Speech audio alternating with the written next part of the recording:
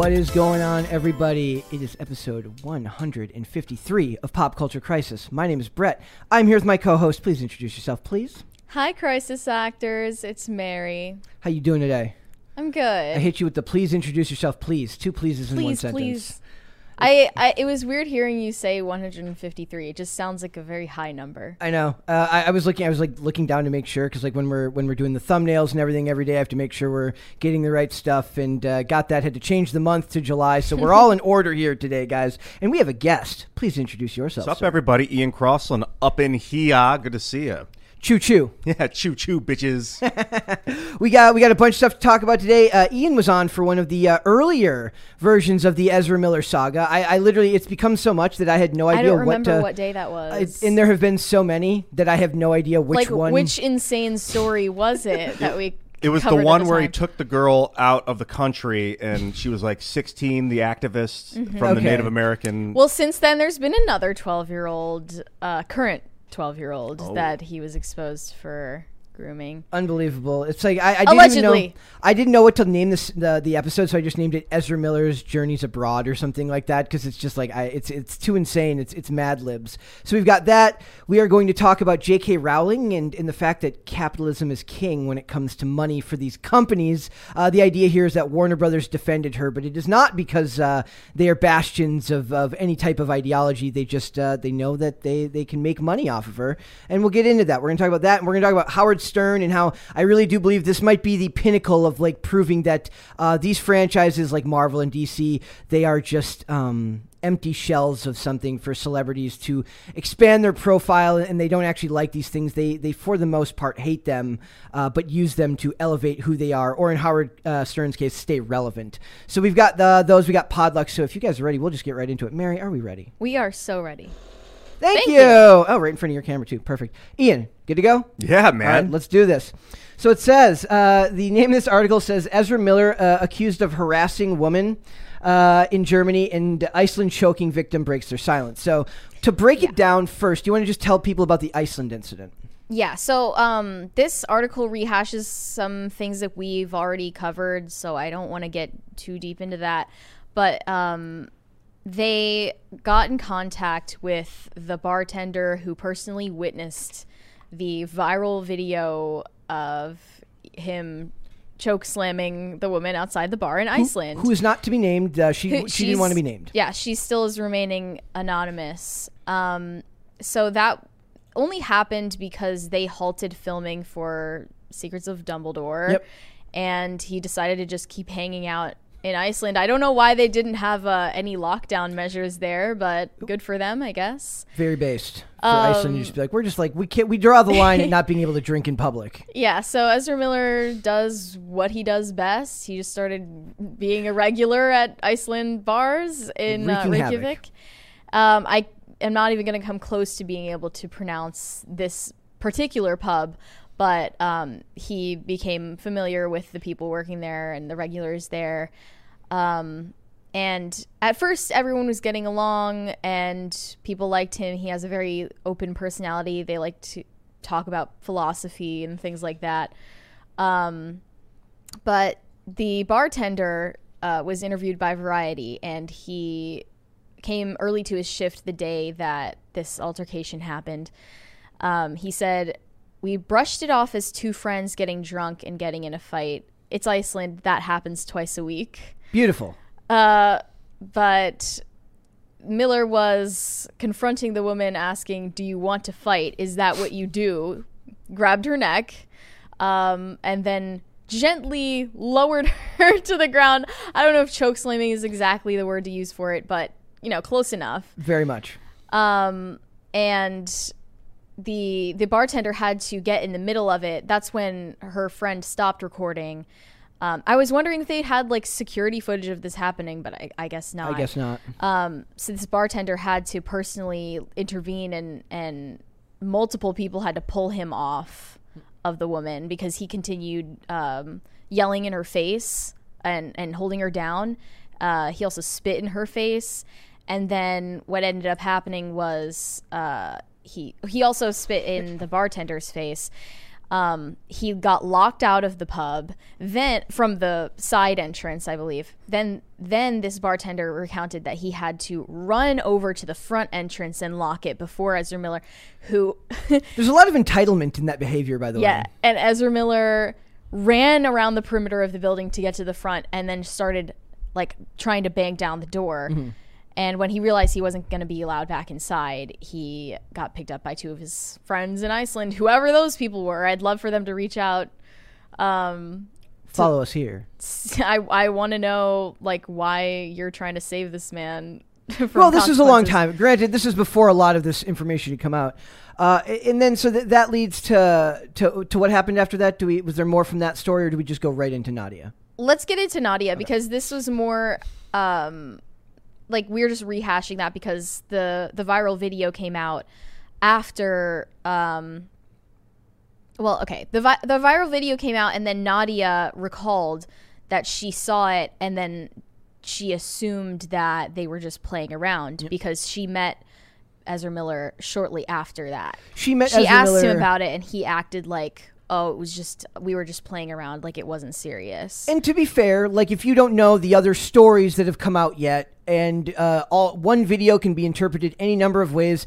You know, if you know somebody fairly well, you're liable to give them the benefit of the doubt. But maybe. She didn't even know him well. But in general, the media. I mean, we harp a lot on the idea that you can't really trust the media, and that doesn't mean just because it might confirm something that you think is true doesn't mean you should trust it anymore than if it's something that you find disagreeable, right? So she at least gets the benefit of the doubt there. So she met him at a gallery opening, right? That was in Los Angeles. That was in Los Angeles when they first met. But she is from Berlin, and her name is Nadia. Yes. And she talks about she has a 2-year friendship with Miller, which was mostly via text message. The actor came to her apartment in Berlin late one evening in February of 2022 at her invitation. They had seen each other before. They had a consensual sexual encounter in 2020. But after a friendly interaction, Miller's mood sharply turned when she told them that they couldn't smoke in their home. So that was the thing that I thought sets it them was off. Weird that he never booked a hotel in Berlin. Instead, he texted her at 4 a.m. being like, hey, I just showed up. If he just got in, I suppose it's possible he might not have been able to get into his hotel till check-in time, right? I mean, I don't know. So it says, so when they're talking about this incident where like they couldn't smoke, right? Where they couldn't smoke. It says that just set them off. Nadia said, I asked them to leave about 20 minutes, maybe more. Then they started insulting me. I'm a transphobic piece of S. I'm a Nazi. It became so stressful for me. They were going around my house, looking at everything, touching everything, spreading tobacco leaves on the floor. It felt very disgusting and intrusive. This is after, so basically he shows up at her apartment at 4 a.m, and they exchange pleasantries. They get along well enough, but then as soon as he's told not to do something, it goes bad. He said he's a maker of planets and tobacco is sacred to him. Whatever that means. Was his first response when she said, please don't smoke inside my apartment. Tobacco in South America is known as the father, where they say ayahuasca is the mother. People will do like Tabasco fasts or Tabasco. That'd be dangerous. Hardcore. That'd be hardcore. Tobacco fasts where they'll eat nothing, drink nothing, but what they'll do is boil tobacco leaves and then drink it and then puke up the liquid and have these insane psychedelic trips just off of tobacco. Apparently it's a very hardcore spiritual element article, I guess you would call it. But I don't know. Smoking a cigarette's a little different story. I don't know if he was planning on doing a religious fast or something. He continued on a tirade, she said, saying he could do whatever they want, whenever they want. This is also another thing that's important to point out that we've both found fascinating about this is like they go out of their way to point out that like this first lady, like we don't know whether they knew that Ezra Miller went by they, them pronouns. I'm like, he's not even respecting anybody else's personal space, well-being, or wishes from a person in their own home. Why should they be held to account for not understanding what the hell his pronouns are?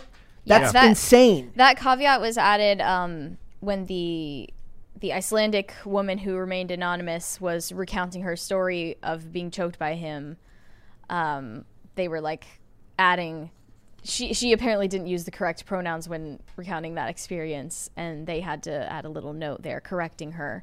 strangely enough. Why are these media outlets going out of their way to do that when the behavior is awful? I wish I knew. I wish I understood, but it's clearly something he uses to bludgeon people and use fear, because he immediately accused this woman in Berlin of transphobia because he was trespassing in her apartment. He even went into her bedroom, and then when she asked him to leave, he accused her of... he said that he is a victim of our word, and she was triggering him.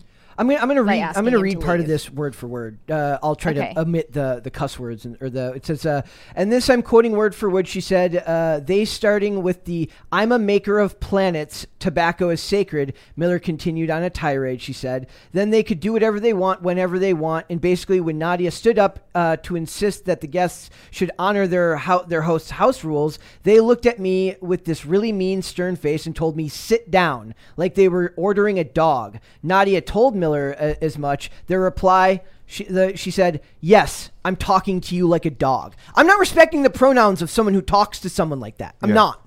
You do not get the benefit of the doubt anymore. I'm sorry.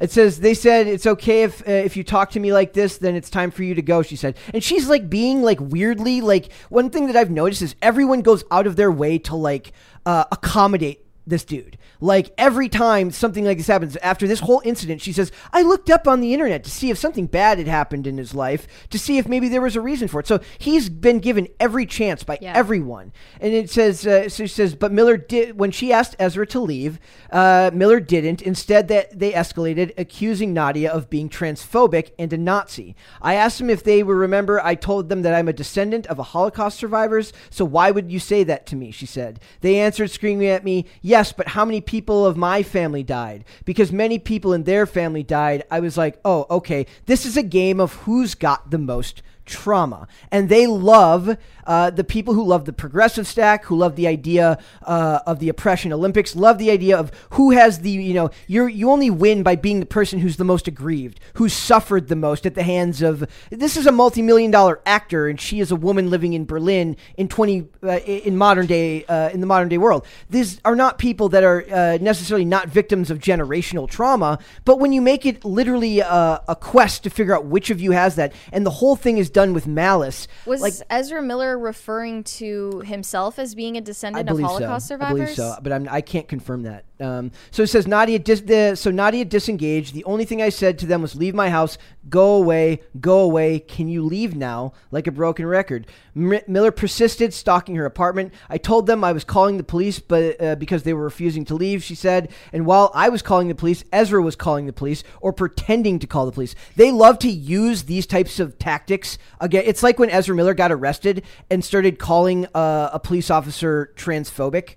And threatening them if they didn't respect his pronouns, that they would file a hate crime complaint. It's cry bullying. They are literally bullying you. He said it's a federal hate crime to call him by like Mr. Also, I want to anything male pronouns. I also want to point out that this incident with a woman who he was sexually had a sexual encounter with, all his incidents have also been with biological females. But when he got arrested in Hawaii, he said, I am non-binary, transgender. I want a female police officer to search me.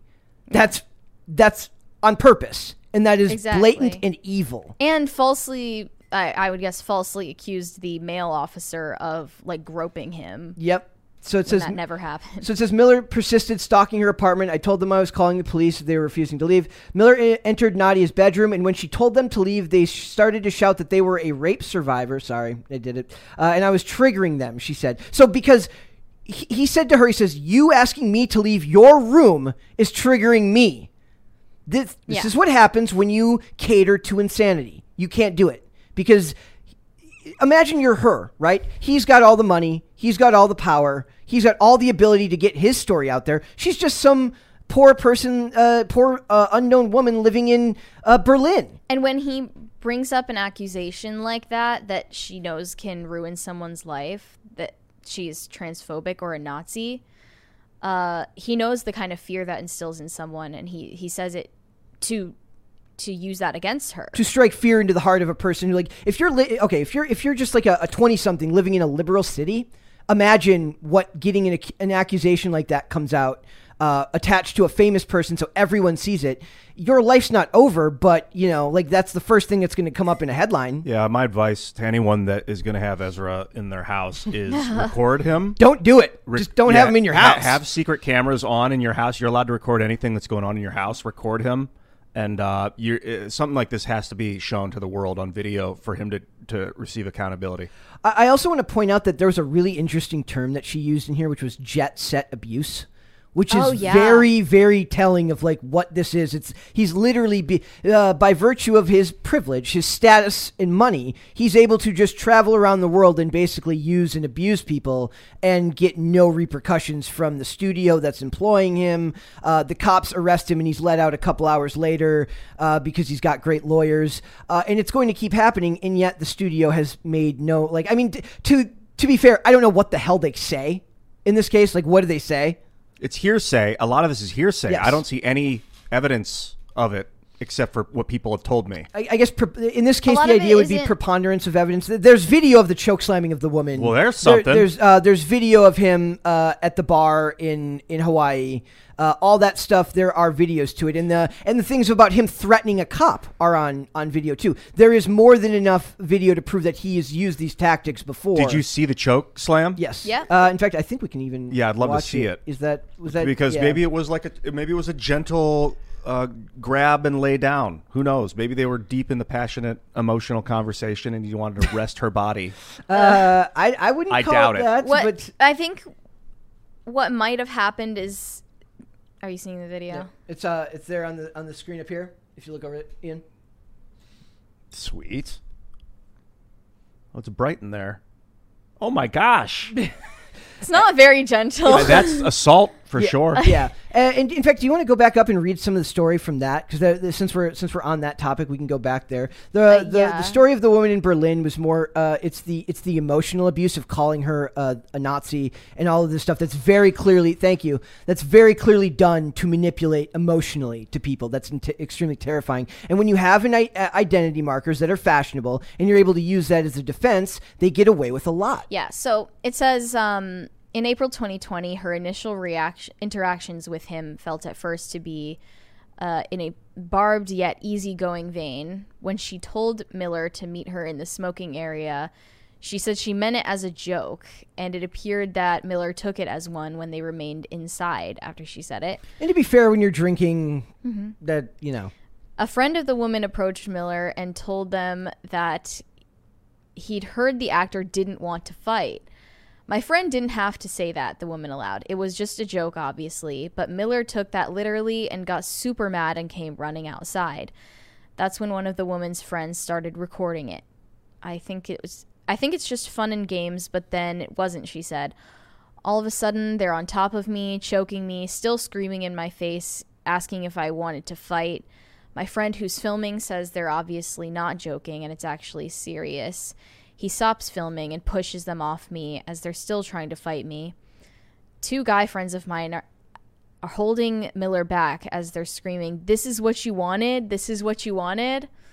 And then this is where they add the caveat that's at the time of the interview. It was unclear whether the woman was aware Miller uses they-them pronouns. That's what's confusing, because when she says they were choking me, it sounds like multiple people. Mm-hmm. Yeah, this is crazy. The story is actually... The language is not easy to understand here. But, and that's by choice. That he chose to have people call him they, so that it is very, maybe not so it's confusing, but it turns out it's a form of obfuscation when people tell stories about him. And it's a form of it's a way to censor. I've told the story before. Like, we were doing a story about Demi Lovato, and I got so frustrated trying to get the pronouns right that I just gave up on making the point. And that's, in my opinion, done on purpose. Maybe not from Demi Lovato, but someone like Ezra Miller absolutely wants to make it so difficult for the story to be understood when it's being read that they just give up and kind of let it get memory hold. I think it's more that he wants to use that status against people, and he runs in circles where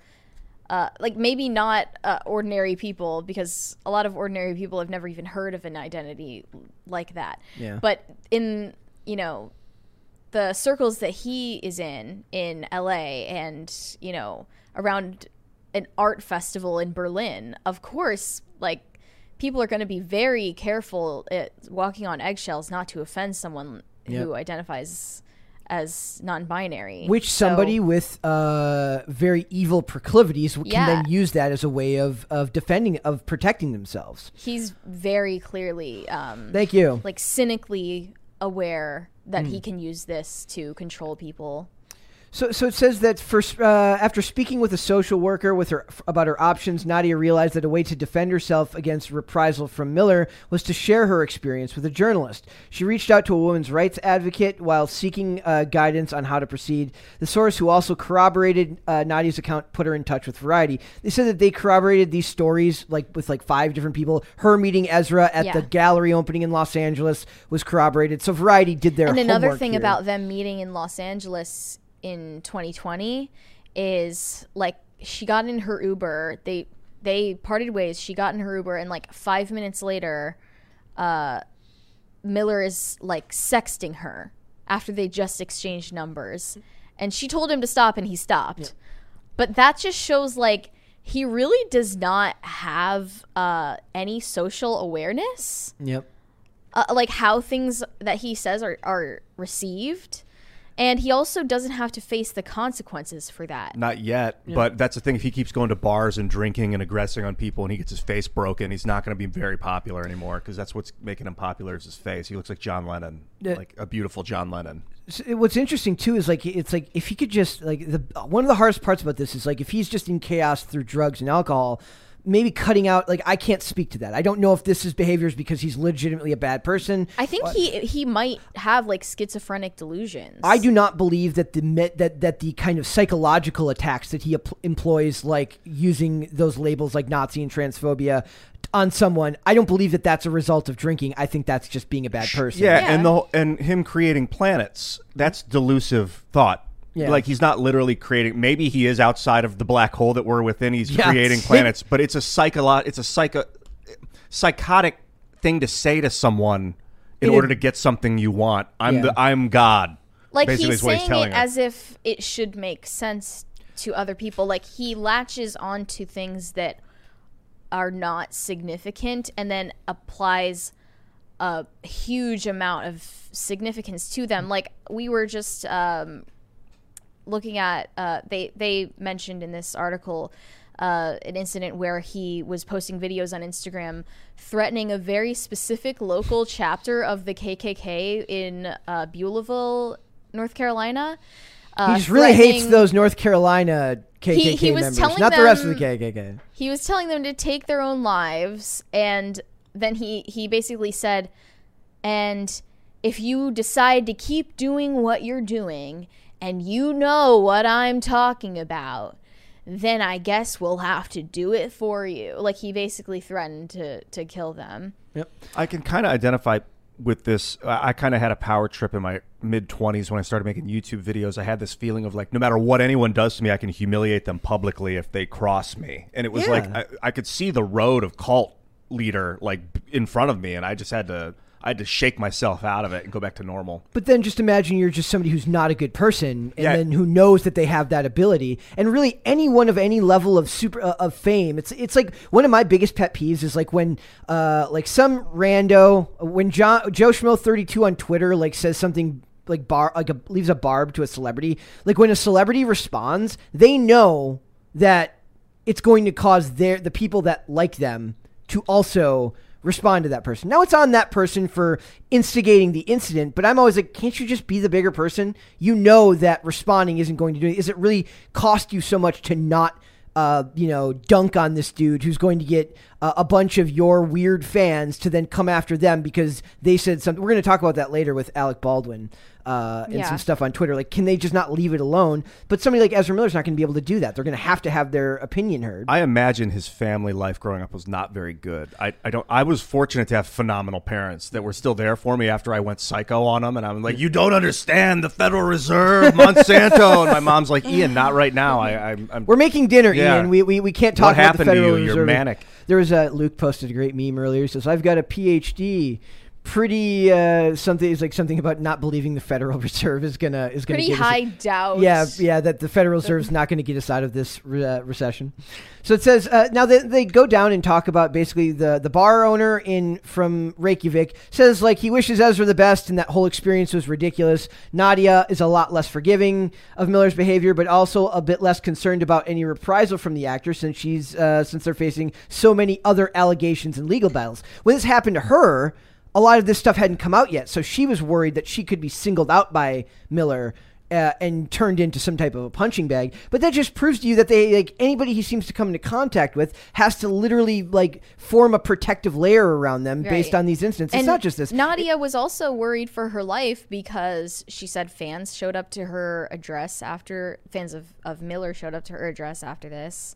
She also said that because of those videos that Miller was posting threatening those KKK members, and after knowing that she was called a Nazi by him, she thought, oh, he might actually come to my house and try to hurt me. Yeah, and you don't know. You don't know, especially with behavior that erratic. He's extremely unhinged. He also tried to break back into her apartment building after he was originally kicked out because he accidentally left his jacket there, so she had to throw it out. And remember what she said. You said, you stole my passport.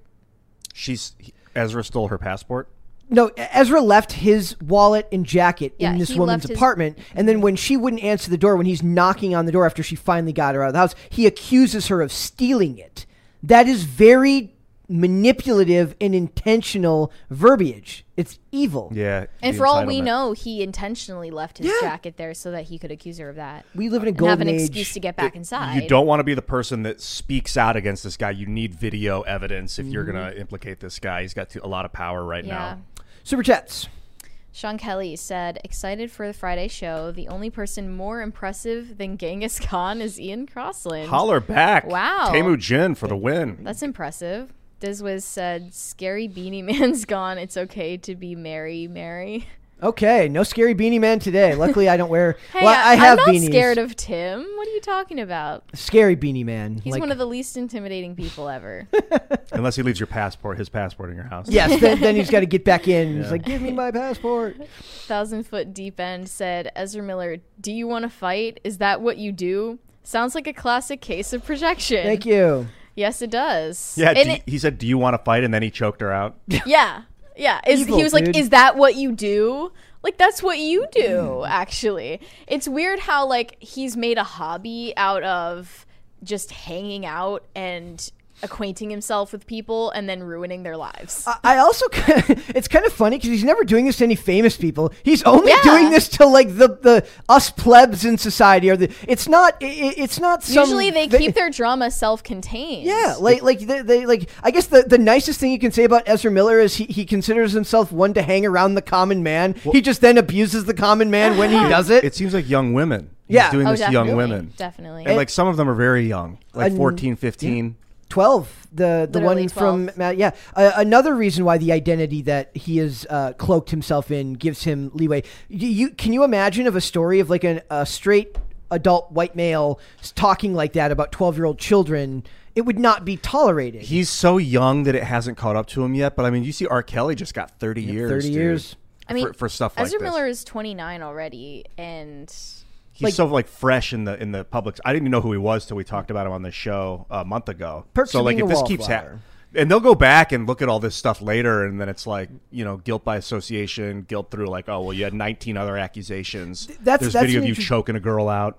There's an interesting point there because I don't know how many people he travels with, but one of the things they talk about with R. Kelly was that they charged him under racketeering and basically said your music, the success of your music career, your managers, your assistants, they enabled this behavior which allowed you to get away with it for so long. So who are the people? And obviously if he's traveling by himself, it's not like the people that work for him are going to know every minute of every day of the stuff he does. But you said he had two friends that came and picked him up from the bar? From the bar. And that was 2020. That was the I think beginning they of were all locals this. Like, as I don't well. know how much of that. Like, I'm not willing to put the blame on them for. I'm not. Like, it's like he's got to own up for his own behavior. I don't know if two dudes picking Ezra Miller up from a bar constitutes them like, helping him behave badly. So, And as far as we know, he is in Vermont right now on his farm. still not getting served those papers. Yeah, still not getting served protective order. Still sheltering a woman and her 3 young children with a bunch of guns and bullets loose all over the place. Also, before we move on, I do want to point out this fake news story that I posted in the yesterday to everyone here. It says the headline literally read, "Elvis did not punch Ezra Miller in a Tokyo bar." And then they changed it here to say Elvis star Austin Butler. But the first time I read it, it just read Elvis did not punch Ezra Miller in a Tokyo bar. I'm like, did somebody break the simulation? That's a hard one to disprove. I tapped my computer to make sure it was still real, and I was not like getting messed up in the Matrix. It was a mess. So that was not a real story. Soci Hobbit said, "I do Tabasco all the time. I'm a degenerate." Don't overdo it. Be very careful. Microdose. Mr. Y. Mr. Y said, "Have you guys seen the live streams of the Canadians protesting today? Happy Canada Day." No. I have not. I haven't, but I don't pay much attention to Canada anyway, usually. Good. They should be protesting. I'm getting lit up about the Canadians. Man, they deserve freedom.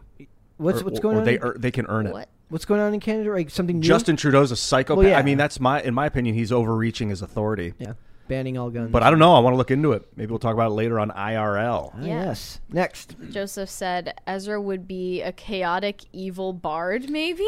He's definitely chaotic evil. If you were to categorize him, chaotic evil. Evil, maybe, definitely chaotic. I view the way he uses language to manipulate people, I believe is evil. Interesting. In an age where discourse is done mostly online and a single headline can ruin your life, I think that his language is categorizes him as actually not just I think extremely evil. Yeah, you might be right. You guys play D&D? You play Dungeons and Dragons? I haven't. When I think of evil, I think of murderers, but you don't have to be a killer to be evil. Not to ruin someone's life either. Not in this day and age. No, I believe I think what he's like. I'm very. I'm not prone to hyperbole, but when I say that I do believe that the media in this country is evil, I mean that, and I don't use that term lightly. And I believe that his abuse of language, his use of certain identity markers, and the goodness of people who want to be tolerant and accepting of people, his ability to use that for his own gains, I think that makes him evil. Wow. Bad App said, instead of pronouns, let's go back to putting our ASL on social media. I don't know if Mary knows what ASL means. I don't know what sex, location. I thought she was going to be like American Sign Language. Yes. Well, he put his own on after that, so I got the gist. Okay. 32, male, Florida. He also said, my pronouns are it, it's, and it's. Ooh, with an apostrophe and without. Sorry. It said its pronouns are its. There. Oh, yeah. Perfect. Yeah. You retconned your own statement. Yes. I'm not going to read your name. They said, first-time viewer, saw Mary on Timcast. Good shows. Ian, thank you for trying to suck less. Well, you're welcome. That's choo choo. mean. That's a lifelong endeavor. That's Mary is like yesterday guys, we were in a dead heat battle to get to 30K first with Inverted World, and I was like, Mary, you must go and chill tonight. Did it work?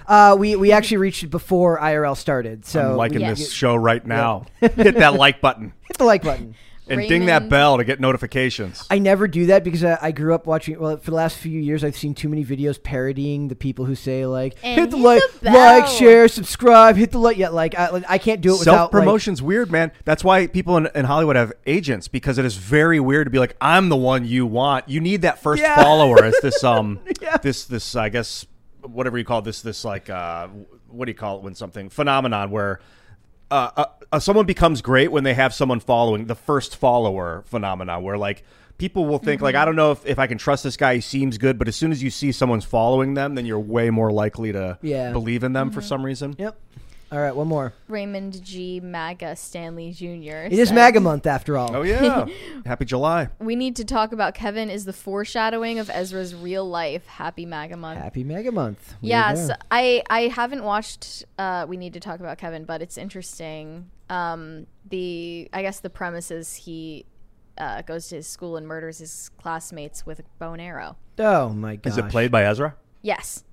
That was after Perks of Being a Wallflower. Oh, and he's a gun guy too. Is he a good actor? He's been threatening to shoot people in real life. And that's the sad thing is like we like us here who like understand and respect firearms and understand the importance of being able to thank you of being able to own firearms and protect yourself are then like lobbied against by an industry who have people like Ezra Miller who collects guns but leaves them out, or Machine Gun Kelly who just keeps a shotgun by his bed. People who don't understand the importance of actual safety. I would not be surprised if his house gets raided. If there's threats that he's leaving weapons lying about with little kids, that the ATF is not preparing to raid his house. I would hope that they would at the very least take because they said they did wellness checks on the house, so I don't know if that's like maybe the stuff was left in another room, but who knows how good those checks were. I don't like appealing to authority in general, but I don't know, man. It's a lot of hearsay. I'm hearing a lot of things about the guy. I know if I could talk to him, it'd be a little different. But I was more hesitant at first too. But the videos that came out that clearly showed that same pattern of linguistic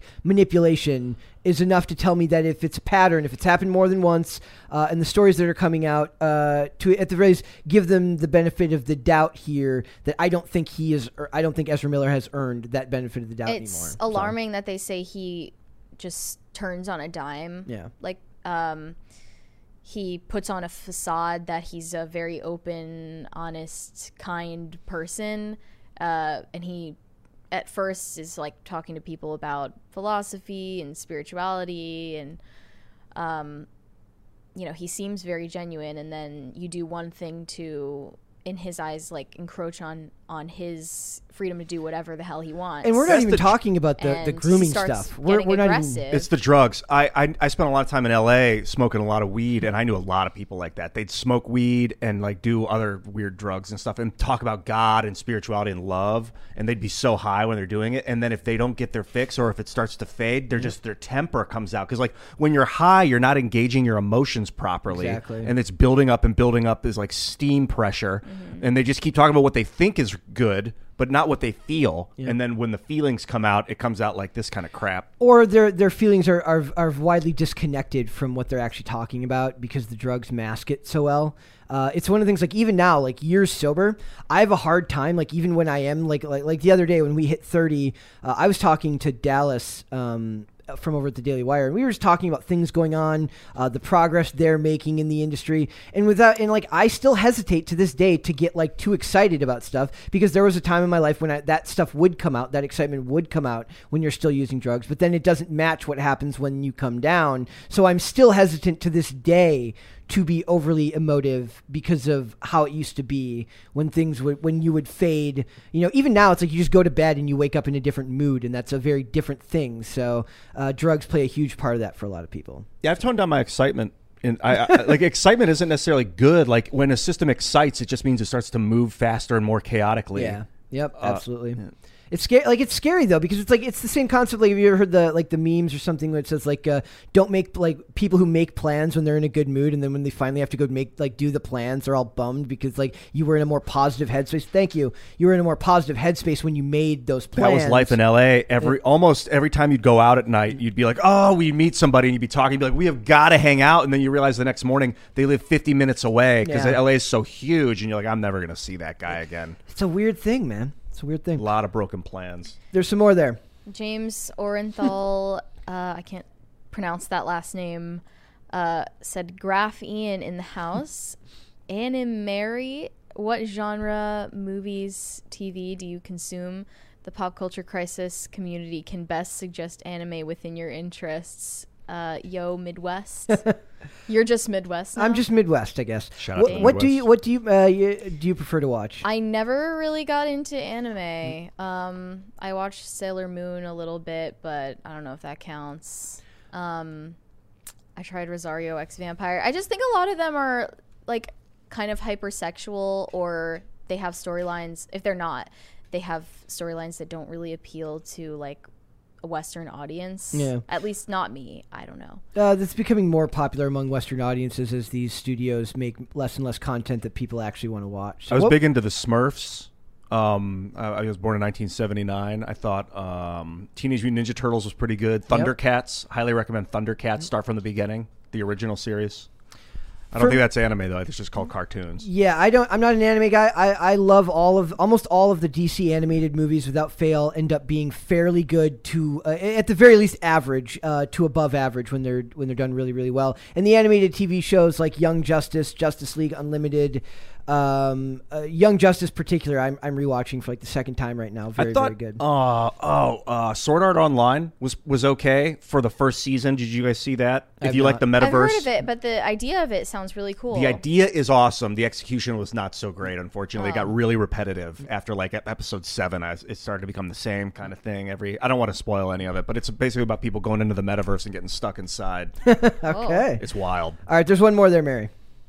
Gare Banger 17 said, how someone reacts when they get arrested is who they really are, especially when drunk. I mean, most people never get arrested, so I don't know if you're ever going to see who anyone really is.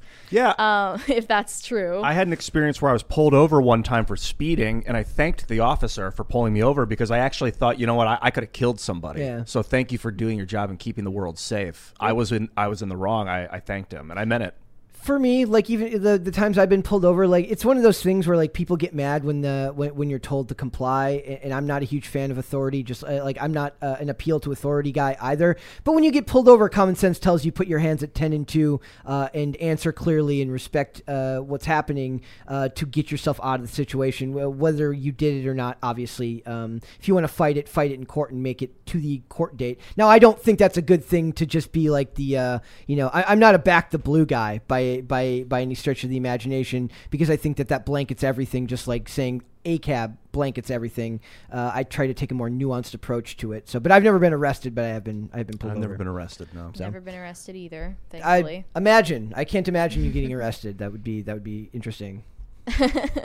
I mean, there's no use in fighting it, right? Exactly. Well, fighting court. There's no use in threatening federal hate crime. All I could think of when I heard that story is like just the poor cops. Like, I just want to get home to my wife and kids. Yeah, I don't want to deal with often this. It's very humiliating to think like, oh, I was doing something wrong, and that's why I'm being pulled over by the police right now. But people will be like, no, I'm the good guy of every moment in my life. That's not how it works, dude. Sometimes you're the villain. You just got to accept it. Everyone thinks that they're the good guy all the time. Well, sometimes, or you can get outside that and realize what you're doing. That's a very valuable trait.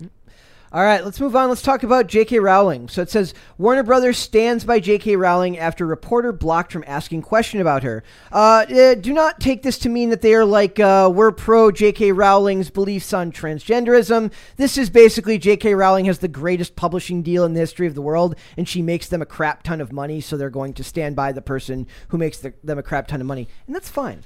So it says, Warner Brothers has stood by J.K. Rowling after an external PR rep acting on behalf of the studio told Sky News that the company was, quote, not connected to the author. The studio issued the response following a spat between Sky News and the PR representative who blocked the outlet from asking Harry Potter actor Tom Felton about J.K. Rowling during a press event in London last week.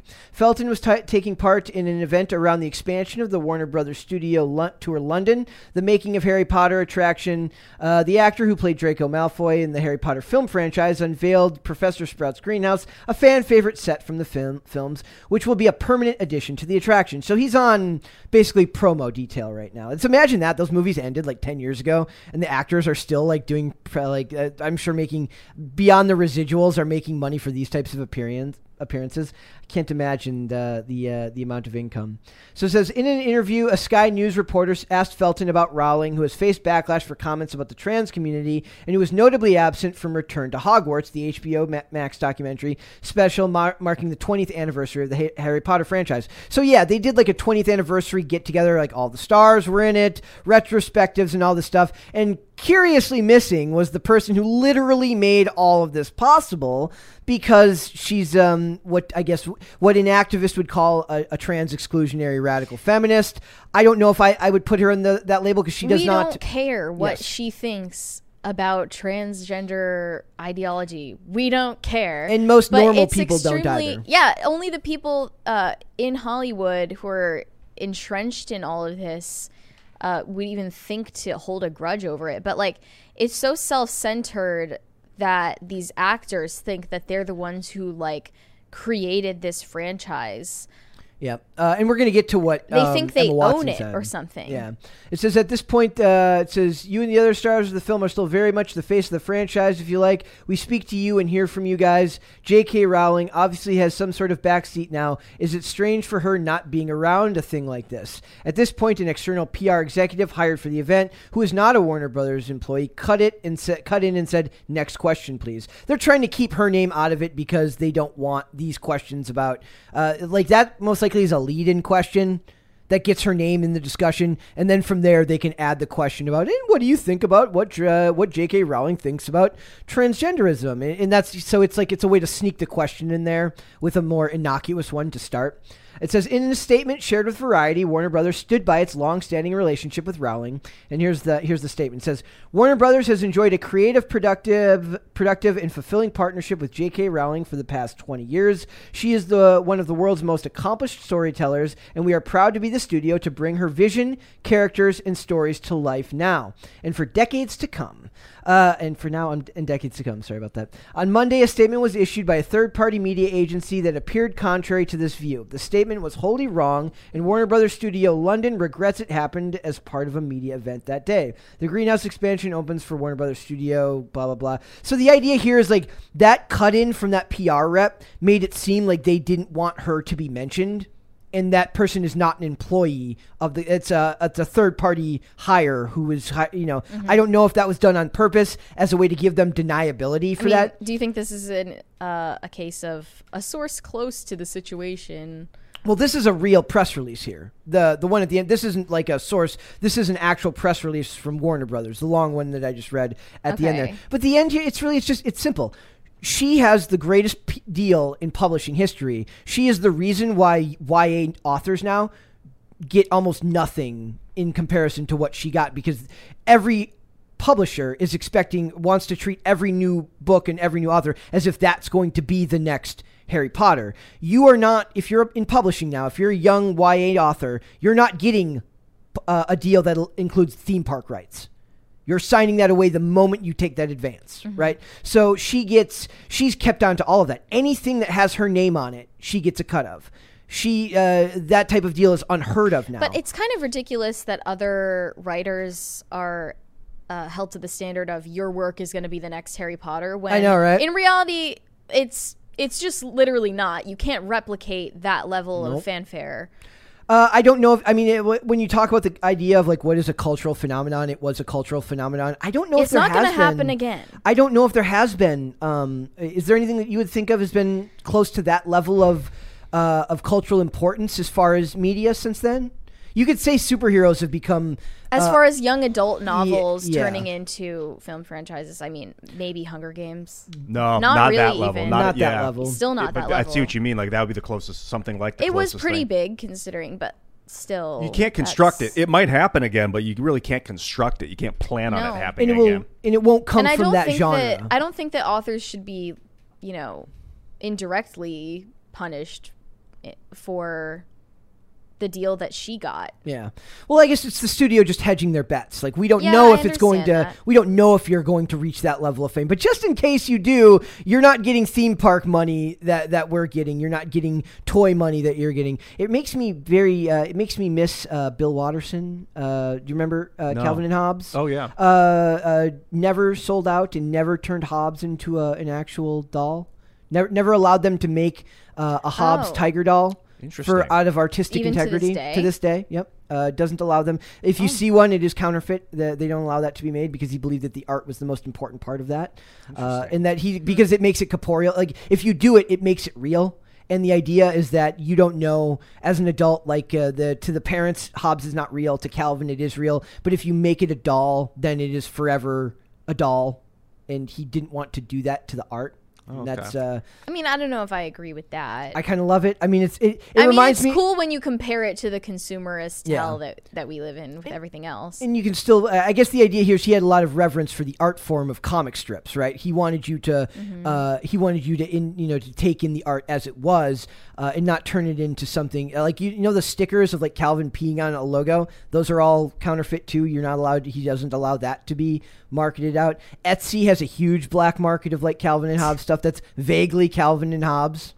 So it is weird. Now we see like toys aren't an afterthought. No, they're written into the stories. Every Disney, like make no mistake about it, Grogu, Baby Yoda, is designed to be a toy. And then Toy the cat Story. in Lightyear. Toy Story was a movie about Toy toys. Story. Yeah. Yeah. I mean, talk about Yeah. art meeting life, you know? But they made that character of Socks, the cat from the new Lightyear movie, and you look at something like that, you're like, there's no way that was not made because some dude in your marketing department's like, and the toys will be fantastic. And it's not even a cute cat. No, it's not. So, and so what's interesting about this is you read those comments, you see how they block Tom Felton from talking, and then we have this article's from like about a week ago. It says, Emma Watson will return to Harry Potter if J.K. Rowling isn't involved. The self-indulgent attitude, it's insane to me. Like, I first got whiff that this was happening because I saw a tweet that said, J.K. Rowling invented Emma Watson. She literally she made Emma Watson. She breathed her into life. As a celebrity. And it's also, the other thing that's funny about this is basically she says, if you go through here, her idea here is basically, I will do it. Do you have it pointed out? I wanted to find the actual comment she made. Watson made a comment at the BAFTAs earlier this year that many took to be directed at J.K. Rowling. Watson was arriving on stage to present an award with fellow actor Rebel Wilson, joked that the Hermione Granger actor, calls herself a feminist, but we all know she's a witch. In a comment that is a bit iffy in itself, Watson replied, I'm here for all the witches, which was taken as with internet discord as a tacit disagreement with J.K. Rowling's public beliefs on transgender individuals. Since the end of the original 8 movies, basically the idea here is that she's also worked with Disney, and this is where I take issue with her saying that she won't work with Rowling. She works with Disney, who we all know has concentration camps that have imprisoned members of the Uyghur Muslim population in China, subjected them to forced abortion, and all sorts of ridiculous human rights abuses. Disney owned? Disney, no, they worked with the government of China and filmed the movie of Mulan like right over by those camps. And the people who ran those camps had to be involved in that process because they have to be aware of who's shooting in locations close to them. And they thanked them in the credits to Mulan. So Disney has no problem filming movies with China. And to be fair, making movies for a Chinese audience, which I still want to call out whenever that stuff is. When you release stuff in China, you're tacitly approving of what the CCP is doing over there. It'd be like releasing stuff in Nazi Germany. Yes. Tacitly approving of the Nazis. So she will work with Disney, who has a long history of working with countries with human rights abuses, but will no longer work with the woman who made her famous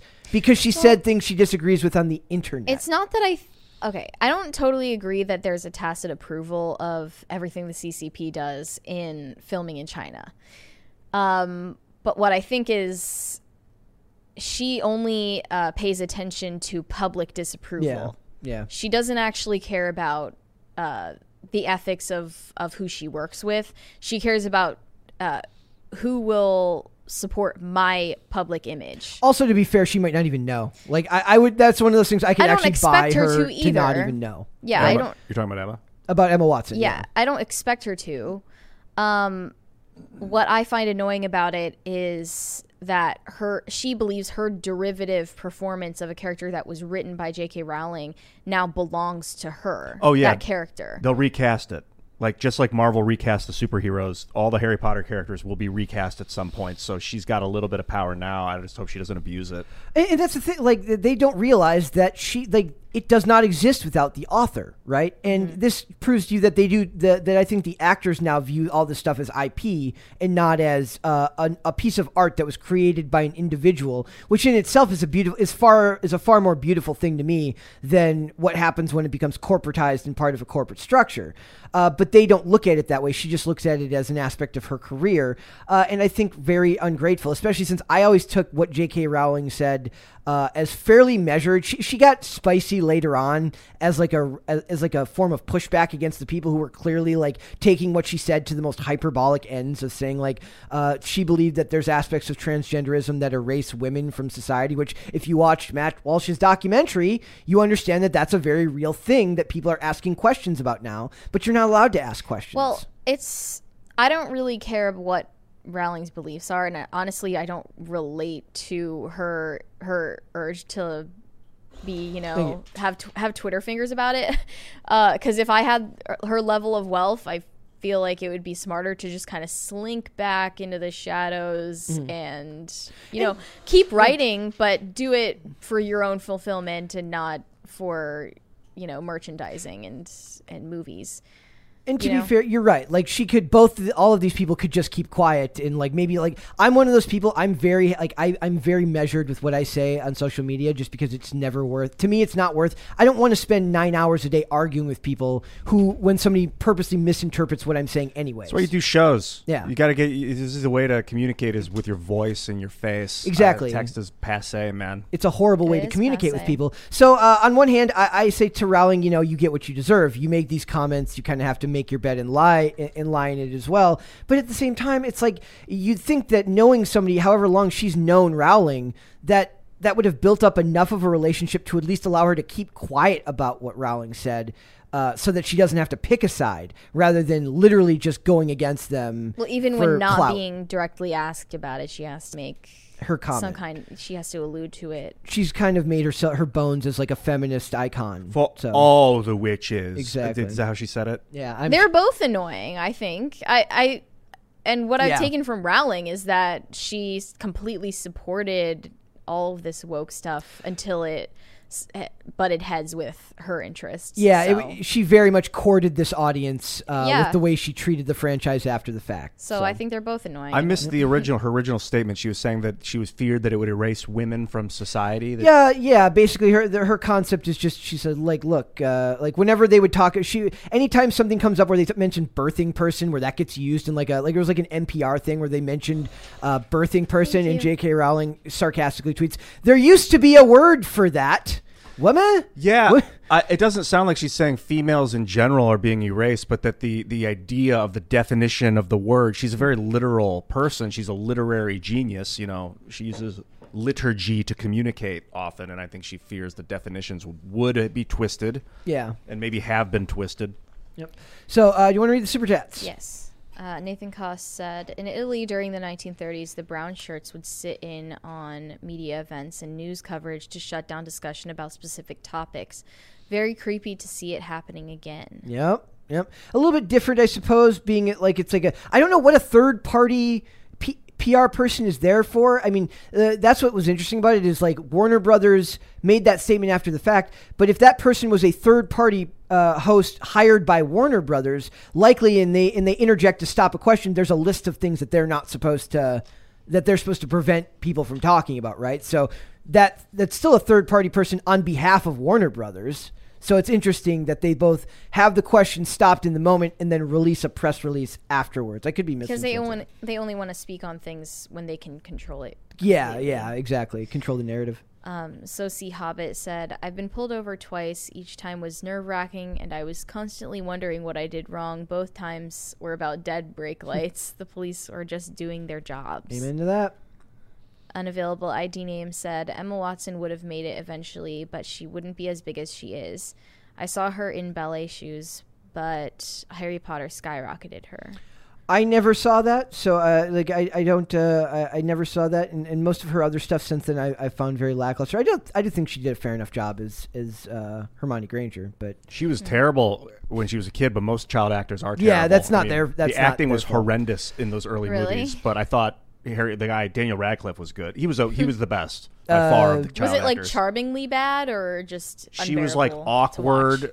She would say things when you could tell she was saying lines, but wasn't like, I didn't believe that was a real person doing a real thing. The redhead guy, just Rupert Grint, yeah, miserably awkward in the early days. They became better. Emma especially became a better actor as the years went on. Daniel became a way better actor as the years went on. He's kind of become like a Josh Hartnett type of like he very clearly likes to do these smaller, like the indie or weirder films. Like he doesn't like, because he doesn't really fit the mold of an action star.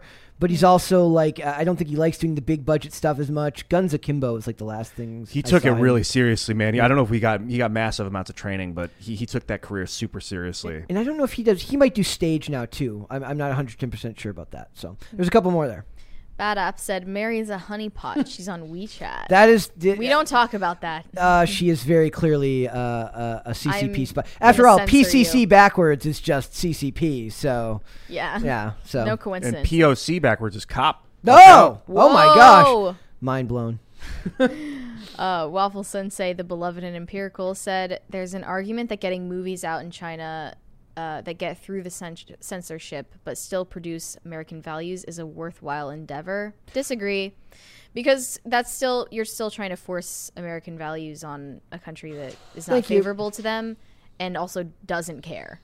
Like, they don't care about our messaging. Well, the CCP doesn't, that's for sure. But the people, from what I hear, are basically enslaved by their government. They're occupied by the CCP. The real government of China is the Republic of China, which is based in Taiwan. They were pushed out by the communists in the 60s when Mao created his Cultural Revolution, and the people just put a clamp down on the Chinese people.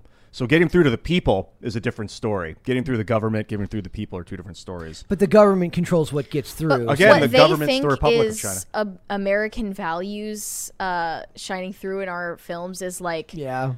a gay kiss in Lightyear. Yeah. Like, Which they don't show what anyways. are you even and- doing? What do we stand for then? Is that what you consider to be American values? Yep. That I would doesn't have have to any depth other than self-indulgence.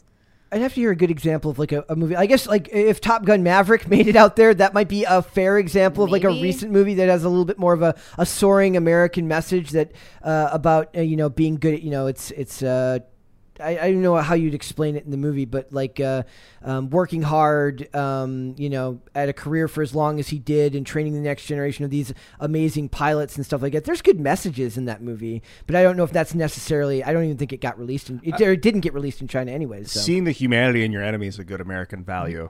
Like free speech, letting people you don't agree with communicate. And I mean, I'm not sure if Top Gun Maverick really... I'm trying to think of but I don't know of any American movies that come that. out lately that really hold that like to what we would consider classic American values. Yeah, what's considered American values now is it's like Baymax showing a man shopping for tampons. And we will get into that in Podluck. We'll talk about that believe you later, me. but...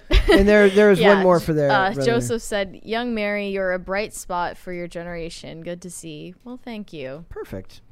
All right, let us move on from Emma Watson and let's talk about Howard Stern. If you're imagining that it's not 2022 and it's actually 1996, I imagine you should just hold on.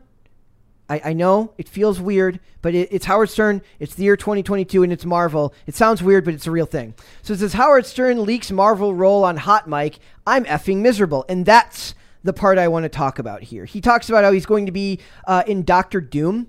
I know that's what I said. But it's not going to be. I believe it's going to be a podcast. They do like an audio podcast reading thing, which I know DC is kind of doing the same thing. Winston Duke is playing Batman in like a Batman podcast. So it says a big time oops for Howard Stern or one of his staffers has Marvel fans buzzing because he accidentally let it slip. He's shooting a movie. He doesn't sound too hyped about it. I don't, from the other things that I've read, it's not a movie, it's a podcast, but we'll see. It says Howard spilled the tea during a break on his Sirius XM show, apparently not realizing his microphone was still hot. He chatted with producer, I don't know how to pronounce that name, you. Gary Delabate. Yeah, I think so. About possible guests for the show, and he noted that they won't be able to talk much in the summer. Co-host Robin Quivers asked if that meant he was working this summer, and Howard replied, "Well, I'm going to do Doctor Doom." He admits he's less than thrilled about it, saying, "But believe me, I'm effing miserable about it." Whoa! What I want to talk about here is that these celebrities, the ones who are taking these roles now, who seem just giddy at the idea of changing a character, and remember, I am a proponent. Thank you. Thank you. I am a proponent of race swapping when they don't make a big deal about it and they let it be just who the character is and they don't talk about it. That's fine. That doesn't bother me. Gender swapping is a little bit different. you. But in general, I am more I'm more lenient on that than a lot of other people are. But this is just proof that they do not care about the things that you're passionate about. They do not care about the things that you love. It's people like this. Thank you. That are using it as a means of keeping themselves relevant and building their own public persona, and I hate that. Because they play on your nostalgia, they play on the things that you love, and they act as if they're proponents of it, and they're not. Howard Stern doesn't give a crap about Marvel, and I guarantee you he doesn't know who the hell Doctor Doom is. Okay, wait. What if he was saying he's miserable about not being able to talk with Robin Quivers that summer? What if let's cannot have honestly. the nicest No, possible we are not. No, interpretation. I'm not giving No, I them the never benefit do of the that, doubt sorry. today. No. He's been miserable since he was 17. Yeah. Probably even before that. He made a career off of being miserable and making fun of other people and talking crap about people. He's always, I mean, And now I don't he want wants to be too pretend hard that on Hal he's because such a good guy. Like, he really annoys me. He's pretending to be the bigger person after he has, like, made the most cheap shots and, like, just, I mean, he's been even like creeped on people before. It's just, he's just a gross person. And when I say, like, they say here, so here's the statement from Marvel. It says, Marvel podcasts on Sirius include Marvel's Wastelander, Marvel Method, Marvel Declassified, and was officially announced back in November of 2020. Beginning today, Sirius XM is the new destination for exclusive new original podcasts for Marvel Entertainment. In addition to Sirius XM's recently announced slate of original podcast series and highly curated selection of popular shows, Sirius XM subscribers will select streaming plans will be able to tune in to exclusive new podcasts like the Marvel Method. So basically, they're doing Marvel podcasts that will do comic like storylines like DC is doing. So he's going to play that character here, and it says there's a bunch of tweets here. It says, "Holy crap!" I'm not. So gonna say the it's word. a fictional podcast. Yeah, it'll be a real podcast about comic storylines. So imagine like an not- audio podcast, like how they used to have radio shows. So it's not an audio book. No, Like- it would be a podcast, not like something you buy. But they're only talking about them. They're not like acting in No, it. he's going to act in them. He's going to act in it. Wait, who is the audience for this? Would you ever? Nobody would either of you freaking listen knows. To this? No. I don't understand. I don't know who's. And I love Batman, and I don't know anyone who's watching the DC who's listening to the DC Batman audio podcast. You close your eyes and really immerse yourself in it. I love audiobooks, so I guess there could be a market for that. But a very important part of comics is the visual aspect of it. I thought the whole point of that was the visual aspect of it. So, and what I mean by that, they want to do this stuff to build their profile is we have this article which says Howard Stern teases presidential run, announces Bradley Cooper as pick for vice president. Well, you know what? Bradley Cooper is a fantastic actor, but he should get back to working. He should reintroduce that amazing one season of the show Limitless that he made based on his movie and bring that show back and not think about running for president. That's what Bradley Cooper should be doing. So it says, perhaps the next presidential election will involve a multitude of celebrities. Should Howard Stern follow through with launching a campaign to become president of the United States, an outspoken critic of former President Donald Trump? Wow, that's stunning and brave. Stern has spoken on a satellite radio podcast about concerns that Trump might be running for office again in 2024. Stern seems to feel that his celebrity status could compete with that of Trump's and is confident that he would smoke the former Celebrity Apprentice host in a presidential election on his show. Well, we get it now. He's insane. Yeah, if he did run, he'd start doing it. He'd be like, I can't take this anymore. I can't take this anymore, and he'd quit. If you remember when Trump was originally running, he wasn't getting much traction until the press started reporting on him, like on the crazy stuff he started tweeting. The initial part of his presidential run was fairly benign. It wasn't until he started saying kind of really controversial stuff that it picked up traction. But he was always kind of a firebrand on Twitter. I don't think that was new in 2015. I wonder if maybe he was just trying to clean it up for a bit before he started to run and then realized it wasn't going to work and he had to go be who he was. But it says, earlier in the morning I was texting back and forth with someone I was interested in potentially being my vice president when I run. That sounds like an admission of when running. I run. You said when I run. Aren't there rules as far as when they can announce and stuff like that? I don't know. Howard Stern's a liar, so I don't know. This person texted me and said, I want to congratulate you and you have my vote.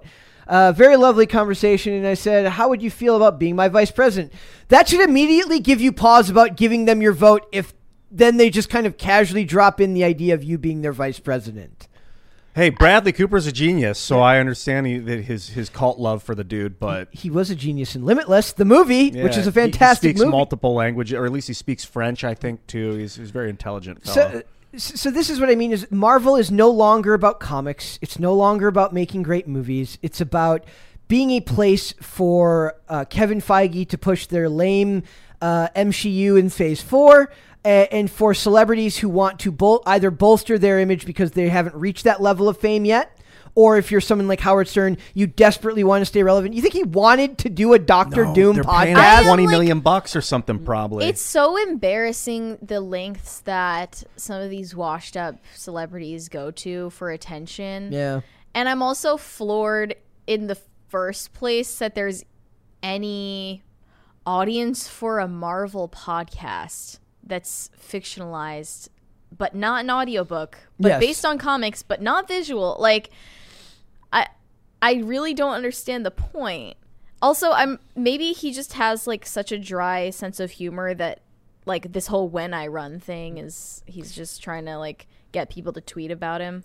Now here it says Howard says he's already hit up MCU vet Robert Downey Jr. for acting tips. He's even asked Gary to put him in touch with Iron Man director Jon Favreau for more help. Maybe I'm wrong and it was not a serious accident. Maybe it is like a video. It does seem weird to me to put Dr. Doom into like an audio podcast when Dr. Doom is a pretty big character. You could do that. But nobody wants to see Howard Stern act. I don't know what I want less. Do I want to see Howard Stern act, or do I want to see Howard Stern run for president? Did you see Private Parts? Yes. Okay, I thought it was good, personally. That's I thought it was great, actually. But I more saw of it like in the 90s when it came out. Yeah, like I don't know how that would play. Like, it's also funny watching him become kind of a weirdly Puritan person, given that was like the opposite of his persona. I mean, get down with Trump. Trump's a potty mouth, dude. I get that you don't like his politics. I don't know what he doesn't like about him. I mean, I got issues with Trump. Yeah. I think everybody's got issues with everybody. Issues with someone being seen as more edgy than him. That's a problem. He's like, he's not here on Sirius XM with me. I'm the edgy one in this world. He thinks he invented it or something. He's a he's a hypochondriac. Well, they're both hypochondriacs, I think. But Howard's a notorious hypochondriac. Thinks he's sick or afraid of getting sick. What? He was big on like the vaccines and not going outside and washing his hands and like talking to other people is like, you're dirty, you're dirty. It's interesting how that differently affected people. He's a neurotic guy, though. I think that's part of it. Is it less about any specific thing, more about just his own neuroses. Also, is this a lot of editorializing? Because they said while this actor is a white man, they were talking about Bradley Cooper. Stern feels that he is so beloved by the American people that he'll still help garner a lot of votes. He, Stern? As in Stern, believes that about himself or about Bradley Cooper? Where is that? I don't have that paragraph. Oh, in the Movie Web article. In how far down? It's below the quote that ends in Supreme Court justices. Even after sleeping on the issue, Stern has gotten more serious about his potential presidential campaign. He even enlisted A-list actor to serve as his running mate. While the actor is a white man, Stern feels that he is so beloved that these people are insane. Wait, is that like I still feel like I'm being like punked. Like, is that a joke? I have no idea. Did they talk about his race? Whoever wrote this article poking fun at like the race issue by saying that, or is he that actually serious? Or is that the Movie Web article editorializing? Stern feels that he's so beloved with the American people that he'll still help garner a lot of votes, as if they wouldn't vote if he was not. Is he saying that they would vote only if he wasn't a white man? These people are insane. They're mentally ill, and they are racists. Weirdly racists. So absurd that I'm not. I don't even know what to say. I in a way, I do feel like we're being punked. Yeah. In a way, but they also just suck. So maybe they just suck. Well, I've got my eye on Howard Stern for 2024. I'm looking forward to his inevitable campaign. We're in like the back rooms of reality right now. They're towing the line between fake and reality. Then we're gonna have to be careful about covering it. Me and you are gonna have to be careful about covering it because is it politics? Is it like? And this I know pop culture and politics are blending. Yeah, like when we started the show, that was like the hardest thing for me to figure out was like where does one end and the other one begin? Because like for the last 2 weeks, all we've had is just or week and a half is just Roe v. Wade, celebrities, Roe v. Wade. Pop culture. We addressed it to the degree that we felt was appropriate, but the politics is encroaching so far on pop culture. I don't think the other way around. It bums me out that it's hard to avoid. It is pop culture, but it's like the legalization aspect of pop culture. Yep. Like, thank you. When something becomes popular, we codify it into law. You know. Yeah, and it like all these movies. Like, oh, by the way, there's one more womp womp womp built into this story, which is Thor: Love and Thunder is a disaster and is being compared to Batman and Robin. Mary is far too young to understand what that means. Is that the Chris that old Batman movie with the Chris, what's his name? O'Donnell. Yeah, Chris O'Donnell. Yep, the one with Alicia Silverstone. I remember that being the fall of Batman. That was Yes. when it. Alicia Silverstone was in that? Yes, she was. What? Yep. So it says Thor: Love and Thunder might be the next big failure to come from Kevin Feige's Phase 4, as the flick is being compared to Batman and Robin, which, by the way, I actually liked Batman Forever with Val Kilmer. I think that's an underrated Batman movie. I saw that. It's was that Mr. Freeze? No, that's Batman and Robin. That was really bad. Batman Forever is Jim Carrey as the Riddler and Tommy Lee Jones that was okay. as Two-Face. Tommy, though, went over the top in that movie. He was so fake. Like, he played like a goofy caricature of an actor. Like, it didn't even seem real what he was doing. I remember Jim Carrey said that he came up to him, that Tommy Lee Jones in a restaurant was like, "I do not tolerate your buffoonery." And Jim was like, "What? What are you talking about?" Jim was the star of the movie. Tommy didn't like that. Yeah, and they hated each other. And it's got one of my favorite lines from any movie ever. It's when it's at the very beginning when the security guard goes, "It's boiling acid," which everybody, if you ever watch that movie, you have to watch that scene. It's at the very beginning. So it says, so Christian Toto, who runs a blog that is described as the right take on entertainment. He also wrote a book called Virtue Signaling. It's about Hollywood and virtue signaling, if I remember correctly. He's been on IRL, Christian Toto has. So it says he works for the Daily Wire. Tweeted his reaction to Thor: Love and Thunder, offering that the film is a tonal disaster and more. Saw Thor: Love and Thunder full review next week. Can share that it's way more Batman and Robin than any superhero movie should be. A tonal disaster. There's a lot to say about Taika Waititi and his take on Thor being, in my opinion. I wasn't a huge fan of Thor Ragnarok. I know that's a very popular one that people love because it kind of gave Thor more personality, and I appreciate that. But as far as Taika Waititi as a director, he's kind of hit and miss for me. Taika Waititi, what else has he done? I forget what the name of the other big one. Wait, Thor Ragnarok, what year was that? 2018. Oh, okay, Taika Waititi did that Hitler movie. The Hitler movie, yeah. Do you mean the series Ragnarok? No, Thor Ragnarok was a movie. Oh, okay. I just remember a series that was like... No, well, it wasn't about Thor, but it was like kind of... Here's this ordinary high school kid who happens to be Thor. No, that's not this. This is basically it's a lot like the trailer you saw. This one, way bright colors, super upbeat. Whereas, to be fair, Thor and Thor: The Dark World literally will put you to sleep because they're so boring. But in the other celebrity I wanted to mention when talking about, I kind of didn't weave this in as well as I could have. I mentioned Howard Stern. There's a lot to say about Leslie Grace and how she's kind of treating the character of Batgirl, which she's got a Batgirl movie coming out where she's talking about the identity of the character and what it means for us. They're talking about anything but the movie or the actual character. Is Natalie Portman coming back as Jane Foster, when clearly she probably does not want to be back as Jane Foster, but because Marvel is so popular, they come back and it's just a recipe for insincerity. So we will see where it goes. And also, do you even care about gay Spider-Man? I don't care about gay Spider-Man. They're doing I just want to know why the hand on the hip. Yeah, they're doing a mini series, Edge of the Spider-Verse #5, which created a character called Web Weaver.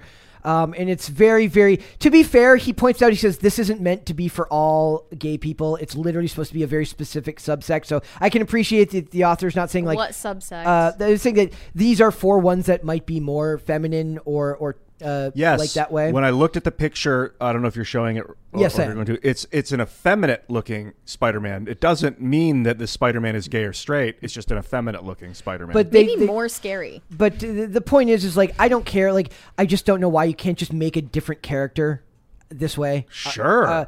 It makes no sense to me. I know why they're doing it because I'm not stupid. I know they're doing it because it's cultural enforcement and they're pushing it on to the public. That's fine if you want to create new characters. Make a guy called Lightning that can skate on lightning. That'd be cool. Just do random stuff, guys. Come on, you own Marvel. Do something with it. There's a lot of they ruined Iceman. There's so many characters that they could do that already exist that they just don't because they don't have the creative capacity or the patience to wait for new characters to grow bigger.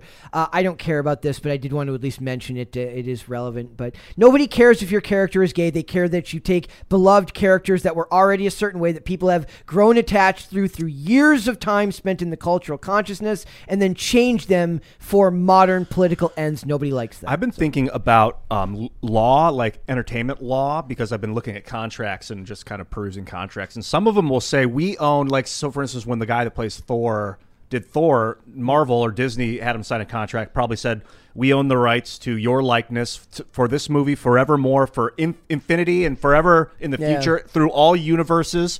And you're like, through all universes, what are they even talking about? And then I realized, like, dude, they're talking about virtual reality and the metaverse and deep fakes, because they own that guy. What's the name of the actor? Chris Hemsworth. They own his likeness forever, and they can make a virtual reality deep fake of him saying whatever they want him to say. They just re-signed a contract for like Stan Lee's estate, where they get to do that with Stan Lee, like at the theme parks and stuff like that. And they will have him say things he doesn't agree with in the future after he's dead. Freaking terrifying. And so these entertainment laws need to be rewritten. These contracts need to be heavily scrutinized and rewritten, because that can't stand. Mm-hmm. Let's do some super chats. Yeah, on that disturbing note, Waffle Sensei, the beloved and empirical, said, "Bold of you to disagree with someone with empirical in their name. I would use Top Gun as a good example of a good movie to get into China." I love that movie. They got into China? No, it did not. Yeah, did not. I don't think they did. They were never going to let. Waffle Sensei, the empirical. Who were the villains in Top Gun? I didn't see it. Generic. They went out of their way to make them extremely nondescript. To the point where they just called them the enemy, and when they show the enemy fighter pilots, they use black face masks so you can't even see what they look like. They did that in the first one. But they knew they were Russian They made. said, they mentioned the black Russia. face masks. But they don't mention Russia. They just go, the enemy's target is here. They literally go out of their way. Wow. One of the things on IMDb pointed out that it had to be, what was that country? It wasn't Russia, but it was Iran, because they had F-14s, and that was the only other country that had F-14s besides us.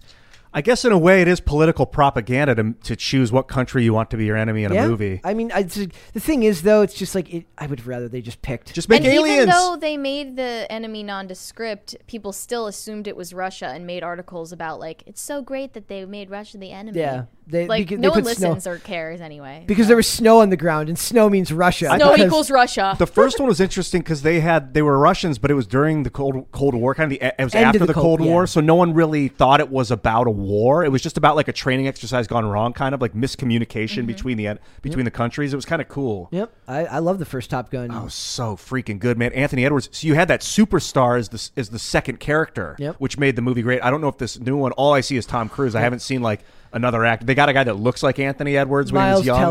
Miles Teller, and he has the mustache like Anthony Edwards. Like they have two of them. Two of the guys in that movie look like could have easily played his character. Goose. In there. And they like there was a great meme. It says like where it shows like Goose and it's like the top of the thing where he hits his head.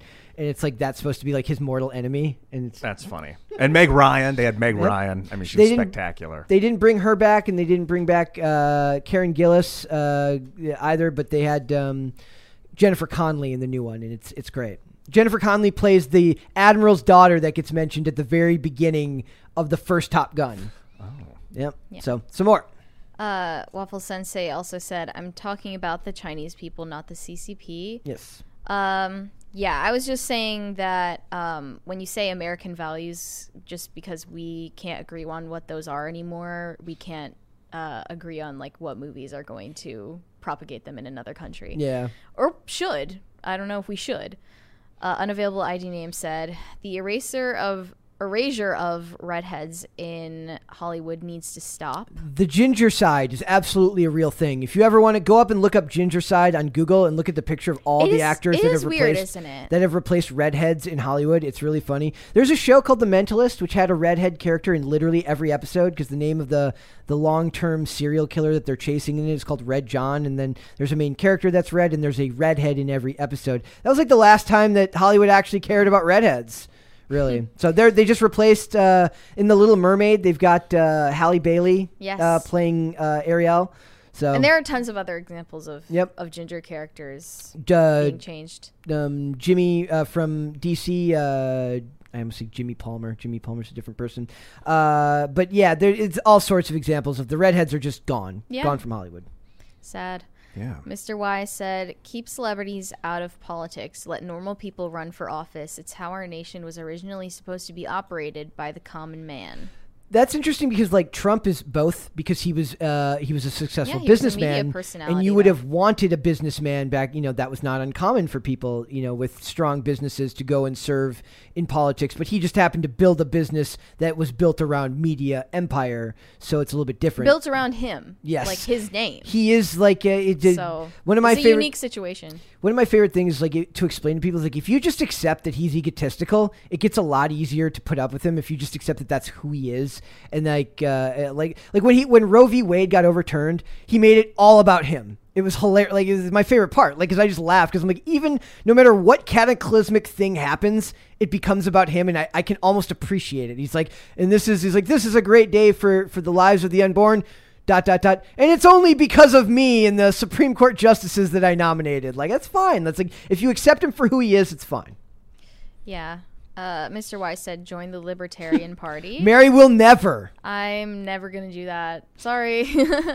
Bad App said, would you rather watch Kenobi again, listen to Marvel's podcast, or get choked by Ezra Miller? Choked by Ezra Miller. I still think that Ezra Miller is probably not that strong. So depending on if I can get away quick enough, I don't know. I think he's a pretty big guy, right? Do you know how long it took me to get through every episode of Kenobi? I'd have to pause He probably had to work out a brutal. lot for the Flash role. And how long would the choking happen? Like That less video- than 20 seconds? Less than 10 the seconds? video didn't show the whole thing. He was choking her for longer than I'd it showed. actually rather be, as long as he's not going to break my trachea, Yeah. choked for like 10 seconds than watch I think 10 I hours was of a choked crappy by show. Ezra Miller is a great story, so let's go with that. What was the third option? Getting choked by Ezra Miller. No, there the was another- second option was listening to Marvel's podcast. No, No, I I don't think want to the hear choking. anything from the Marvel or any of the worst is like Marvel has like Slice of Life podcast too, where they talk about lifestyle stuff. Like it's What does that have to do with Sana Marvel? Amina, because they want to be a lifestyle company. They don't want to just be What? like an entertainment brand. Disney wants to What be does a that government. mean? Yeah, it means nothing. They're awful. It's Sana Amanat. Sana Amanat. I'm going to start calling Marvel Disney because they're just basically a skin suit for Disney right now. It's what it is. Pixar too. Pixar's Disney. Jeez. All right, next one. 1,000-foot deep end said Howard Stern acting over Howard Stern running for president. I can avoid his acting a lot more easily than a presidential run. How about he acts in a role where he runs for president? Oh, that's a good idea. Just maybe. Soften him up. What if that's what he was doing? That's What what if he- all people that are going to run for president should be doing right now. Yep. Everyone's like, if Martin Sheen could run for president based just off his performance in The West Wing. Yeah. Did you see he wished that he'd always had his old name? Did you guys talk about that? We didn't talk. Estevez, I think. Yeah, he is like. I'm guessing it's like it was supposed to be like a veiled shot at America for being vaguely And racist. it's after the fact because he is who he is. Exactly. Who knows that if he hadn't changed his name, if he ever would have got the roles. But you it know? doesn't matter because Emilio Estevez made it to plenty big heights as well while keeping his name. Yeah, but his dad was already famous. That's him the okay. So roles. then nepotism plays a role in that. So all right, next. Nathan Koss said they switched CERN on again not too long ago. Oh, Maybe, Good. that's why the whole story about Elvis being punched in a bar by Ezra Miller. They're like, quick, we need to change that. Elvis Miller. So he should change his name to Elvis Miller. Unavailable ID name said, have we as crisis actors talked about the Miles Morales as Thor What If comic? Add another movie to Mary's moviecation. We did talked talk about it. about it. It was horrible cringe. It was horrible cringe. I don't think we looked at it. It was extreme. It was vaguely racist in like this weird It was more linguistic cringy way. than anyone was saying. It was like dehumanizing. Yeah, like everyone else was Like, it saying was that just it was unfunny. basically they did like a thing where do you know what What If is from Marvel? Yeah, Like- I loved them. Okay, so they do a What If with Miles Morales. Is what if Miles Morales was Thor instead of Spider-Man? And they do it where like Thor's like Mjolnir has like graffiti on it. Oh and my it's- God. And he says hammer time. And he says by That's the like power an of MC Hammer joke from the 80s? yes, but because it says by the power of fade. I like MC Hammer, and it's not because my skin color. No. He was a good artist. Yes. So yeah, it was extremely cringe and like it was really funny. It was like all of the internet, like both SJWs and regular people came together to tell them how horrible this comic was. And it was so bad that the guy who wrote it donated his salary to like a charity. because they never, which he shouldn't have done. The guy should have been like, even if it's awful, the dude should just tell those people to F off. But like he donated his salary because the dude was also an SJW and he got guilted into giving his money away because they're the babies. whole thing is just stupid. Very cringy. Whoa. Devin Stevens said, "Hey there, Ian. Glad to see you on here. I hope you remember me from the 5 a.m. hot stream a while back. I tried to reach out to you recently." Yeah, we did that on Twitch. Sometimes I actually played HOTS last night. It's Heroes of the Storm, a Blizzard game. I don't know if you guys are familiar with. Obviously, you know Blizzard, the entertainment company, the video game company. Here's that picture of Thor right there. You can see it on the screen. I thought that art was actually pretty good. He looks like Spider-Man. Yeah, but that was the least offensive. Red, of white, and all blue. the- They put him in red, white, Yeah, and the blue. cover of it looked cool, but the cover of rest it of it, was- I didn't. Cover looked awesome. So they need more arcing lightning, like arc lightning. I don't know. Thor doesn't really shoot lightning out of his hands, does he? No. Right, can he command lightning? I don't know if yes, through the hammer. Through With the the hammer. not himself. Yeah, not his hands. I don't know. I was never, like I said, I'm not a Marvel guy. But It's yeah, all that about the was, hammer. That was the only cool one of the whole thing. The rest of it was all super cringe and really bad. So that one got a lot of blowback. So next one. Bad App said George Clooney had hard bat nips for Mr. Freeze. Maybe that's why he had bat nips, because Mr. Freeze was making everything cold. There it is. I never even thought of that. Yep. I almost forgot about bat nips. Yeah. from the last They were just episode sticking we out of his shirt or mentioned them. something. We had a thing where like that guy. That who- was a very intentional costume decision. That guy has done like nothing but superheroes since then too. So I love the idea that his career flourished even after that. Thank you. Yeah, I'm looking at if you type up George Clooney bat nips. That's what it's all about. Dizwiz said it doesn't matter whether new Thor's bad or not because we have to watch 5 seconds after credit scenes, For a scene that nobody cares which about. means nothing, and they get hyped for no reason. Yeah, it made sense when they were doing the Infinity Saga, because it was for a 5-second clip of Thanos being like, getting ready for whatever his invasion was. So the post credit scenes at least kind of made sense. What were they, like outtakes? No, that would have been the- great if they'd done like Thanos outtakes where he like starts laughing and it's like It was to That'd keep be him. funny. It was to keep him in the forefront of people's minds that he was where they were going through to Phase 3. I suggested what they should have done with DC, instead of introducing Batman. What they should have done is introduce Superman, the Flash, and Wonder Woman, building up to what became Batman versus Superman, but use Batman as Thanos and have him prepping for his battle with Superman in all the post credits. I'm missing the context. So what was the context of this one? After the end credits, what was this? I have no idea. This what guy you're was talking just about. making fun of the fact that we have to go see another Marvel movie for another post-credit scene that won't matter. So there's post-credit. I don't watch these movies, so I don't know. Yeah, There's all the post-credits. Marvel movies have crappy post-credit scenes. like post-credit scenes, multiple sometimes post-credit scenes that people wait to see in the theater for like 10 minutes. Uh-huh.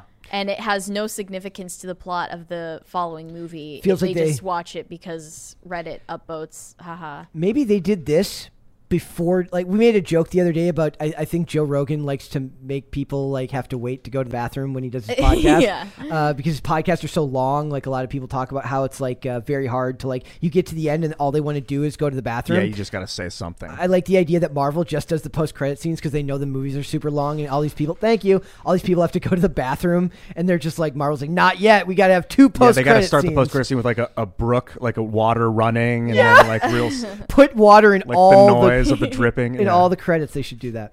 Unavailable ID name said, I thought this was a new Spider-Man. His name is Web Weaver, right? Yes. He's a femme-male fashion designer. Like, Really? It sounds insulting just when you say it like that. To, like, imagine being just a gay person who just wants to live their life, and then you have stuff like this made that turns you into like a stereotype. And it's just like, I can't believe that they do this. Web stuff. Weaver would have been a cool villain I know. that uses Spider-Man's webs against him. That'd be a cool idea. Maybe they could do that.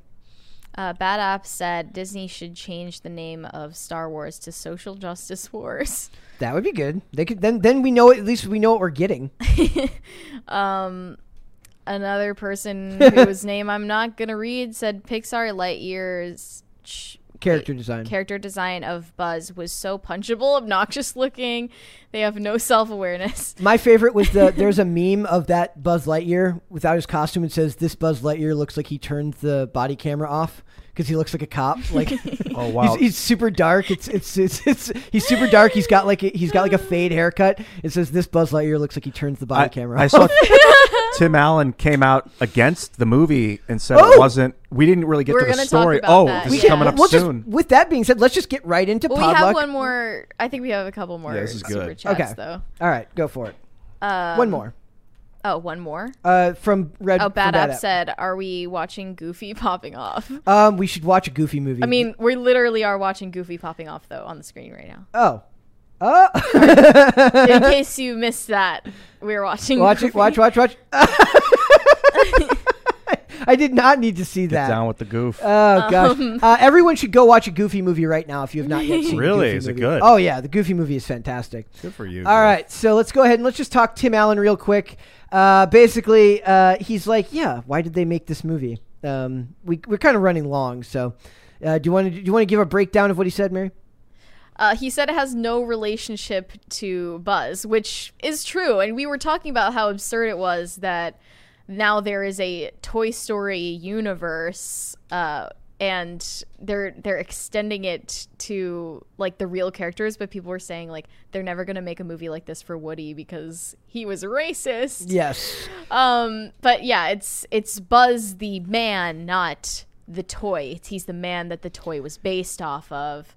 It makes it no longer really a kids movie. And then at that point, why don't you just make a movie about another like astronaut for children instead of using the same property? Because they have to. They all proselytize themselves at the altar of IP. And it then has to be about IP. They're going to introduce Buzz's the actor who plays Buzz's mom, and then they'll make a movie about the toy's character's mom. Yeah, that it's had like, a baby. At that point, who cares? Just write a new story. Yes.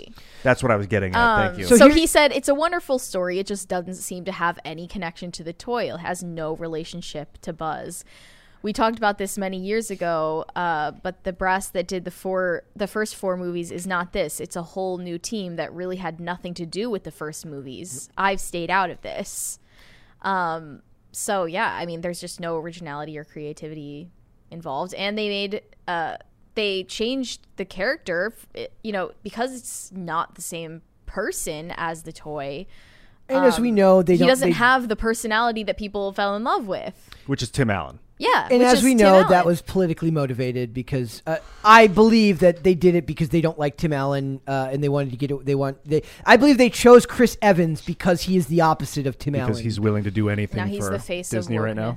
He's on contract. I wonder if they had him contract to do another movie. Chris Evans is also very progressive. Tim Allen is classically a Hollywood conservative. Had Last Man Standing canceled by ABC before they got picked back up by Fox. He's you know that Tim Allen was arrested for I did a bunch know of that coke in like the 70s. It was like was it a pound? There's a lot of coke. He was trying to fly with it. the mugshot is incredible. If you have a computer, or a phone, go look up Tim Allen's mugshot. It's incredible. So then before we'll just do Baymax really quick. Yeah, and we'll just go on that. Has anybody seen Big Hero 6? So it says I saw Big Hero 6. No, I haven't. Okay, so I was just looking at Tim Allen's mugshot. It's high quality. Conservatives expressed outrage online after leaked video of an episode of Baymax, the new kids show streaming on Disney Plus, featuring a transgender man who buys tampons at a supermarket. Because of course. So it says, I've obtained leaked video of Baymax. This is from Christopher Rufo. Thank you. Upcoming Baymax show Baymax, which promotes transgender flag and the idea that men can have periods to children as young as 2 years old. It didn't need to have this in the show at all. Do you want to explain the actual like scene? Do they talk about it in here? Yeah. So Baymax, he's a nurse robot, but then he's like kind of sentient in the Big Hero 6 movie. Healthcare companion. Yeah, healthcare companion. He's in the aisle of a supermarket in the fictional town of San Francisco, browsing women's hygiene products. Trying to help a 12-year-old girl named Sophia, who in an earlier episode... Which in its first... Like, that's still weird, even if you don't include the transgender man part. Helps a 12-year-old girl named Sophia, who in an earlier episode confided in her superhero friend that she was having her first period. I don't know why that has to be included. Sophia told Baymax about her menstrual cycle during an intimate conversation in an all-gender bathroom just before she was supposed to perform at a school talent show. I wasn't prepared for this, an anxious Sophia tells Baymax. And the dispenser's empty, and I don't even have a thing, a tampad, a pad pon, a maxi pad pon with wings? ? Eager to help his friend, Baymax heads to the supermarket to go shopping for some period products. Nobody wants to see this. When he is in the supermarket aisle, a man wearing a shirt emblazoned with the transgender flag, be more subtle, please, offers up his own recommended product. I always get the ones with wings, the transgender man tells Baymax. What? Wait, is Baymax the kid? No, Baymax is the... Baymax is the robot. Okay. He asked a woman in the woman's hygiene aisle, it says, the bewildered woman who initially wears a shocked look on her face tells Baymax, well, these are the tampons I usually use. Why are we talking to kids about tampons in kids' television shows?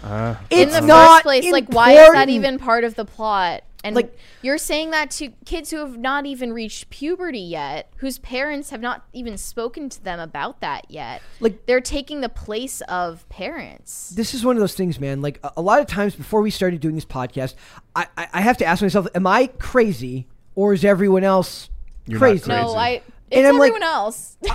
Why is this being made for children? This is the crisis. When you guys, when this show is a pop culture crisis. Yes, this is what it is. This is the pop culture crisis. Is that companies like Disney are attempting to control the narrative and group. I don't know if groom's the word, but teach kids about whatever they want, like with indiscretion, like. As long as it's not super overt, but like you were saying, this isn't subtle. He's wearing a transgender flag shirt. I don't know how you can get less it's subtle. It's a corporation than that. That's doing this. This is crazy. And that they had that was very deliberate. Like you have to have a conversation about that in a writer's room that we're intentionally going to incorporate this into the plot.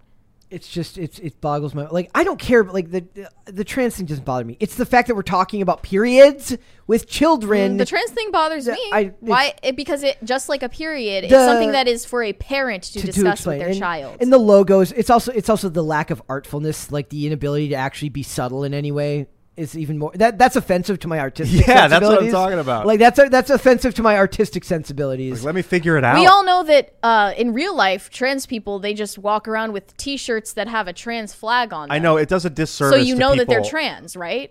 That's what they do. Exactly. They beat you over the head with it because it's marketed to kids. Because they know that the kids are too young to understand it, so they have to force it in there. So at this point, kids are watching this, or they're on YouTube watching rogue YouTubers, show them Spider-Man and Elsa,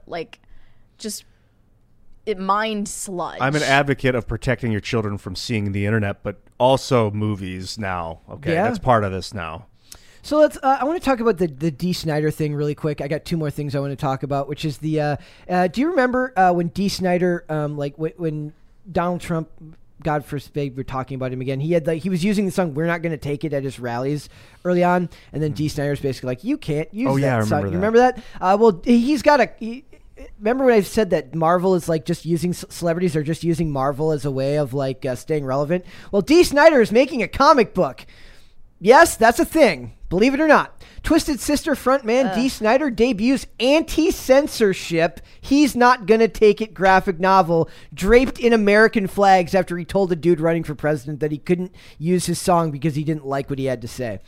I understand that that's not a one-to-one comparison, but bear with me. Twisted Sister vocalist and free speech advocate Dee Snider has joined forces with Z2 Comics for a new graphic novel chronicling the Rockers' 1985 clash with Tipper Gore. Remember this? You might remember this. The satanic panic in rock music was the devil, and it was like Tipper Gore and the Parents Music Research Center. Yeah, Tipper over the First Amendment. Tipper Gore got all those parental advisory things put on rap albums and stuff, or any albums really, but a lot of rap albums got it. So it says, so comics of Z2, Z2 Comics has officially announced he's not going to take it. The title of which is an obvious reference to the Twisted Sister hit 1984 song, We're Not Going to Take It, which, by the way, Adam Baldwin loves and had played in a bunch of his scenes in the show Chuck, where he goes around and beats up bad guys. And Adam Baldwin's like a super libertarian and really funny. Like I like watching it like all fall apart for everyone. It's like, I wonder if he's like, I can't like this song anymore because Dee Snider's a douche. Like, I'm guessing not, but yeah. So he says, it's a good song. He says he famously drew the ire of the PMRC. He's not going to take it. Comes from Snyder himself, alongside writer Frank Marafino, who did Marvel Zombies, and artist Steve Kurth, who did X-Force, if those are recent runs. More than 35 years ago, Twisted Sister frontman Dee Snider marched into the United States Senate Committee on Commerce in a jean jacket and tank top to confront a band of concerned Washington housewives hell-bent on silencing the howl of metal and beyond. I can just picture could you be more out of touch? I know. it's literally vanity project. It's hilarious. So I don't know if anybody here really cares about Dee Snider or. Oh, I'm totally into this. Yeah, what's he doing exactly? What's he pushing up against right now? Censorship in general? Yeah, I have no idea who he's. Brother. He's not. No, he's not up against censorship now. He's talking about the censorship he faced, not modern day censorship. He's not talking about tech censorship. He's not talking about political censorship. He's saying a bunch of mean old Tipper Gore and other housewives of politicians who needed a vanity project to work on in the 80s because won't you think of the children? He's saying that he's basically reliving his salad days and is now making us relive it in the form of a comic book, which I take personal offense to. So, okay, I'm being a little bit hyperbolic here, but I'm not going to be buying this. But if you guys would like to buy this, that's going to be coming out. I do like the art a little bit here. I do love that that's, I guess that's supposed to be Tipper Gore in the back with evil eyes. Oh. Because there's nothing more evil than like a politician's wife. With too much time on her hands. I mean, getting not labels, wrong. Getting labels slapped on your album so that people have to be 17 or older to hear you swear. So we'll go to that. And then before we finish and before we do super chats, we're going to finish with Alec Baldwin being Alec Baldwin. Womp, womp, womp. He's good at that. He is. Alec Baldwin vows to find a man who tweeted about Rust shooting because these people are so... You would imagine, like, you hear about Ezra... It's the hubris of Alec Baldwin that continues to shock me. To me, it's like, don't you have more things to do than argue with people on Twitter? Like, I am but a lowly podcast person, and I don't have time to sit on Twitter and argue with people. You're Alec frickin' Baldwin. You made 30 Rock and then killed Helena Hutchins. Okay, I don't know if he did that on purpose, but he did. He killed her. He I killed don't know her. whether or not it's on purpose is up to the jury to decide. Yes. So it says, Alec Baldwin snapped back at a Twitter user who made a joke about the shooting on the set of Rust and vowed to find the man. I'll find you, Mike, Baldwin wrote in his now deleted tweet. Have you ever noticed how much of the problems come from people who then end up deleting their tweets anyways? Does nobody have the self-control to like type it out and just stop for like 2 minutes and be like, is this a good idea? That's not what Twitter is designed for. I know. It's designed for you to do it impulsively. I deleted a tweet last night, but it was because of formatting. It wasn't contextual. It was I screen capped that they were talking about the liberal economic order. I'm like, my dreams are coming true. But then I posted the picture and it was all warped. I had to delete it. We are so close to a second crisis. I know, it's about to happen. Make it happen. It's literally a millimeter away. Join us. So he has all this time on his hands to just, I guess, yell at at the people who work at his house in his weird Woody Allen interview. He interviewed Woody Allen because that's what the world needs. Wait, he yelled at people in his house? At like his house, like the housekeeper. There's a really funny video of him yelling in Spanish at the woman who works. Yeah, it's that's so much funnier, like considering that his white wife pretends that she's Ilaria. from Spain. Ilaria. Yeah, her name's she doesn't know the English word for cucumber. Despite the fact that Baldwin took the comment down, the tweet was widely shared and distributed across social media. They never know how to just stop themselves from talking. The incident occurred on Wednesday when Baldwin tweeted out criticism of Trump, blah, blah, blah. He tried to choke a Secret Service agent, blah, blah, blah. And then the guy responds to him, better than shooting your cinematographer. Ouch. Yeah. Ouch. I mean, I just think any normal person who is not a sociopath might just step out of the public eye for a while instead. But he is a socio. Well, I don't know him personally, but he's acting like he's off the hook for this thing. Thank you. I don't know if it's a murder, but this He killing. literally said that he doesn't feel guilty. Yeah, which is not normal. Like if you kill someone, yeah, he should have checked the gun, so he should feel guilty about Thank that. you. Thank you. Even if it was unintentional, the normal human emotion in response to that would be guilt. The average person feels party, guilty. by the way. The average person feels guilty. Like if you get say somebody dies accidentally, it's still normal to normal human emotion to feel guilt, even if it's not your fault. Yeah. To not feel guilt at all is weird. And to admit it. I would think even if you had to do it because it was like the person was suffering and you're like, what do I do? I'm not just going to leave them here to die alone and starve to death. I need to finish them quickly. Like there would still be guilt in that. I killed a mouse once that was stuck on a glue trap because he was never getting off the glue trap. Mm-hmm. So I took his life, and I still feel guilty about it. Like it was a horrible feeling. And to not feel any guilt over somebody losing their life, that just boggles my mind. So, all right, do you want to do super chats? Yes. Unavailable ID name said, "We always need more pop culture crisis." Yes, so true. Bad app. I'm not gonna read that, even though it made me laugh. James, wait, which one? It was a higher. I'm not gonna read it though. Okay. All right.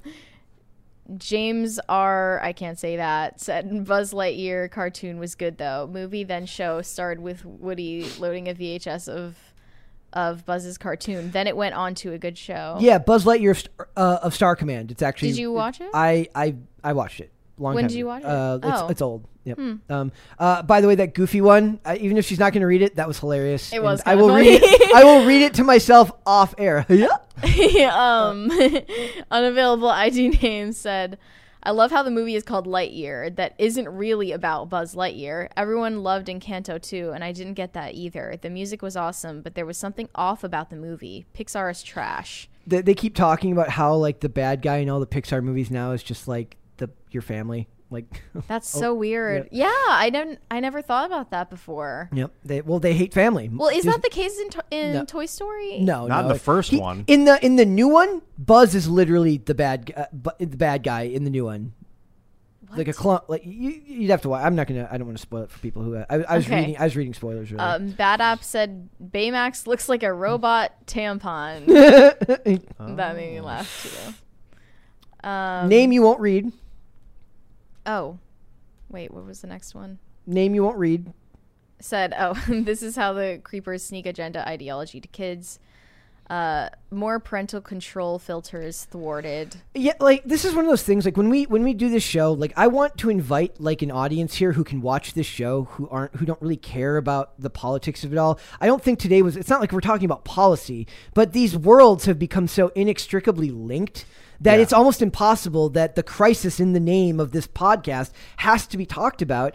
And I want people who may not really be aware that this is going on to also feel like they can come in here. We're normal people. We are not, I'm not a hateful person. Mary's not a hateful person. You're not a hateful person. But we do have concerns over things that are being done in the name of the American people by Hollywood. And like they were talking about earlier with, when he was talking about what movies get your American messages portrayed to other countries, right? I don't want Hollywood portraying my American values to other countries because Hollywood doesn't represent our values or who we are. And we don't even agree on what those messages are anymore. Exactly. So calling it Hollywood too is very old 90s 2000. Like it's no longer Hollywood just because the Paramount Studios is in Hollywood. People can make movies anywhere on earth now with this technology is super cheap relative to 15 years ago. It really stays Hollywood because of the tax credits and the write-offs that come from working there. I mean, so much of cinema is filmed in, I mean, a lot of Hollywood now is not filmed in Hollywood. It's filmed in Canada. It's filmed in Vancouver,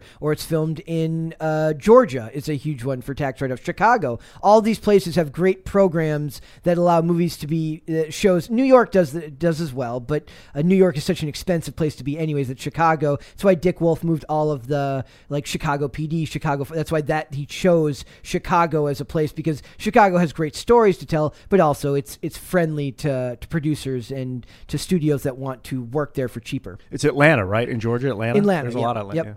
Yep. Yep. Unavailable ID name said the real anti-hero superheroes are in the comic The Boys, the Amazon Prime show too. Yep. Heard I'm good not things about currently it. watching it. I am, however, going to watch The Terminalist this weekend. That is my I heard it called Dad it was like Dad action hero stuff, That's and exactly I am in. what Brett loves. I am in. Hot dad action, Sign me. yeah. Exactly. Sign me up. Hero. That Talk about a app real said, superhero. D. Snyder looks like he takes it. That's funny. He looks like he takes it anymore. That app said, do you guys get to keep all the cash flying out, or do you put it back in the stripper machine? We fix the stripper machine every day, and we Well, double check actually, the stripper machine to make sure Half it's the working. dollar bills are real and half of them are fake. So if you want the real ones, you have to kind of sift through them. And then we come up here and we're like, "What are you doing, looking through all that money?" Nothing. Yeah. Nothing. That guy said, crisis time. Thank you. Thank you. Unavailable ID name said, Alex Baldwin, I think you mean Alec Baldwin, has long since not been the best Baldwin. Long live Jane Cobb, the true Baldwin. Adam. Adam Baldwin, who is not a member of the Baldwin family, is the best Baldwin, even if he is not a Baldwin. There's also an Ireland Baldwin that we see in headlines sometimes. I just saw Norm Macdonald, a video about him talking about the Baldwins last night, which reminded me about Backdraft, which I think is Stephen Baldwin. Yeah. So I watched a clip from that. Forgot Kurt Russell was in it. I mean, what a great cast. Robert De Niro was in it. There's another Baldwin that's younger. There's 4 of them. There's the other one. I don't know. I don't remember the other one's name. He's been in a lot of, like, the other Baldwin never reached the fame of Alec, but he's like, he looks just like him. He's just skinnier. Is Stephen? It might be Stephen Baldwin. Yeah, the thin one, the star of Backdraft. Yeah. So that's I long since stopped caring about the Baldwins. 30 Rock is off the air. I will give Alec Baldwin 30 Rock. That's all he gets credit for. It was William Baldwin. William Baldwin. That's what I'm thinking of. But Adam Baldwin is the best. He's the one you remember. He made Gamergate. He made Gamergate. Adam Baldwin, no relation. No relation. Who knew? He which I'm sure he's now proud of. Like, Yeah. Like, I'm sure Play he's it up, like dude. it's like Adam Baldwin, not Alec. That's what he should put in his Twitter profile. He was great in what was that war movie in the 80s? Adam Baldwin? Yeah, Adam Baldwin. I just He remember played him from- Mother. He was in Chuck. And then he was also in the Ship, which is really good. So both very, very good shows. It's one of the Full Metal Jacket. Yes. Okay. Full Metal Jacket. That was kind of a splash onto the scene, I think. Vincent D'Onofrio as well. He was nuts in that. Yep. Both those guys were. All right, guys. Thank you so much, Ian. Thank you so much. Thanks. That was a lot of fun. Yeah, that was great, man. Let everyone know where they can find you. Well, you can find me tonight on Timcast IRL at 8:00 p.m. Eastern Standard Time. You can find me at iancrossland.net. If you want to follow me on social media, hit me up through that. Perfect. It sure was. It was It was good. absolute perfection. 2 crisis parties. That doesn't happen very often. 100%. I think we Thank got you guys. twice Nailed it. this week. So, Mary, where can they find you? You can find me on Instagram or WeChat at Closer Kitty. And whenever I post articles on timcast.com, I promote them there. She does. Guys, you can find me on Instagram at Brett Dasovic. The show right here, youtube.com/popculturecrisis, Monday through Friday, 3 p.m. Eastern Standard Time. That's noon Pacific. Now, we will be off Monday for the 4th of July, and then we are actually only going to have shows on Tuesday and Wednesday next week. We've got I've got some stuff. Thank you. I've got some stuff coming up next week. So Tuesday and Wednesday, and then we will be back regular scheduled program the week after. But we are still going to be having content coming out. We're going to produce some content so that stuff still comes out on Thursday and Friday. So look for that. Other than that, we are on social media. We are on Twitter at popculture_show. We are on Facebook and TikTok at popculturecrisis, and on Instagram at popculturecrisispod. We will be back with another episode on Tuesday. We'll see you then, guys. Bye. Bye.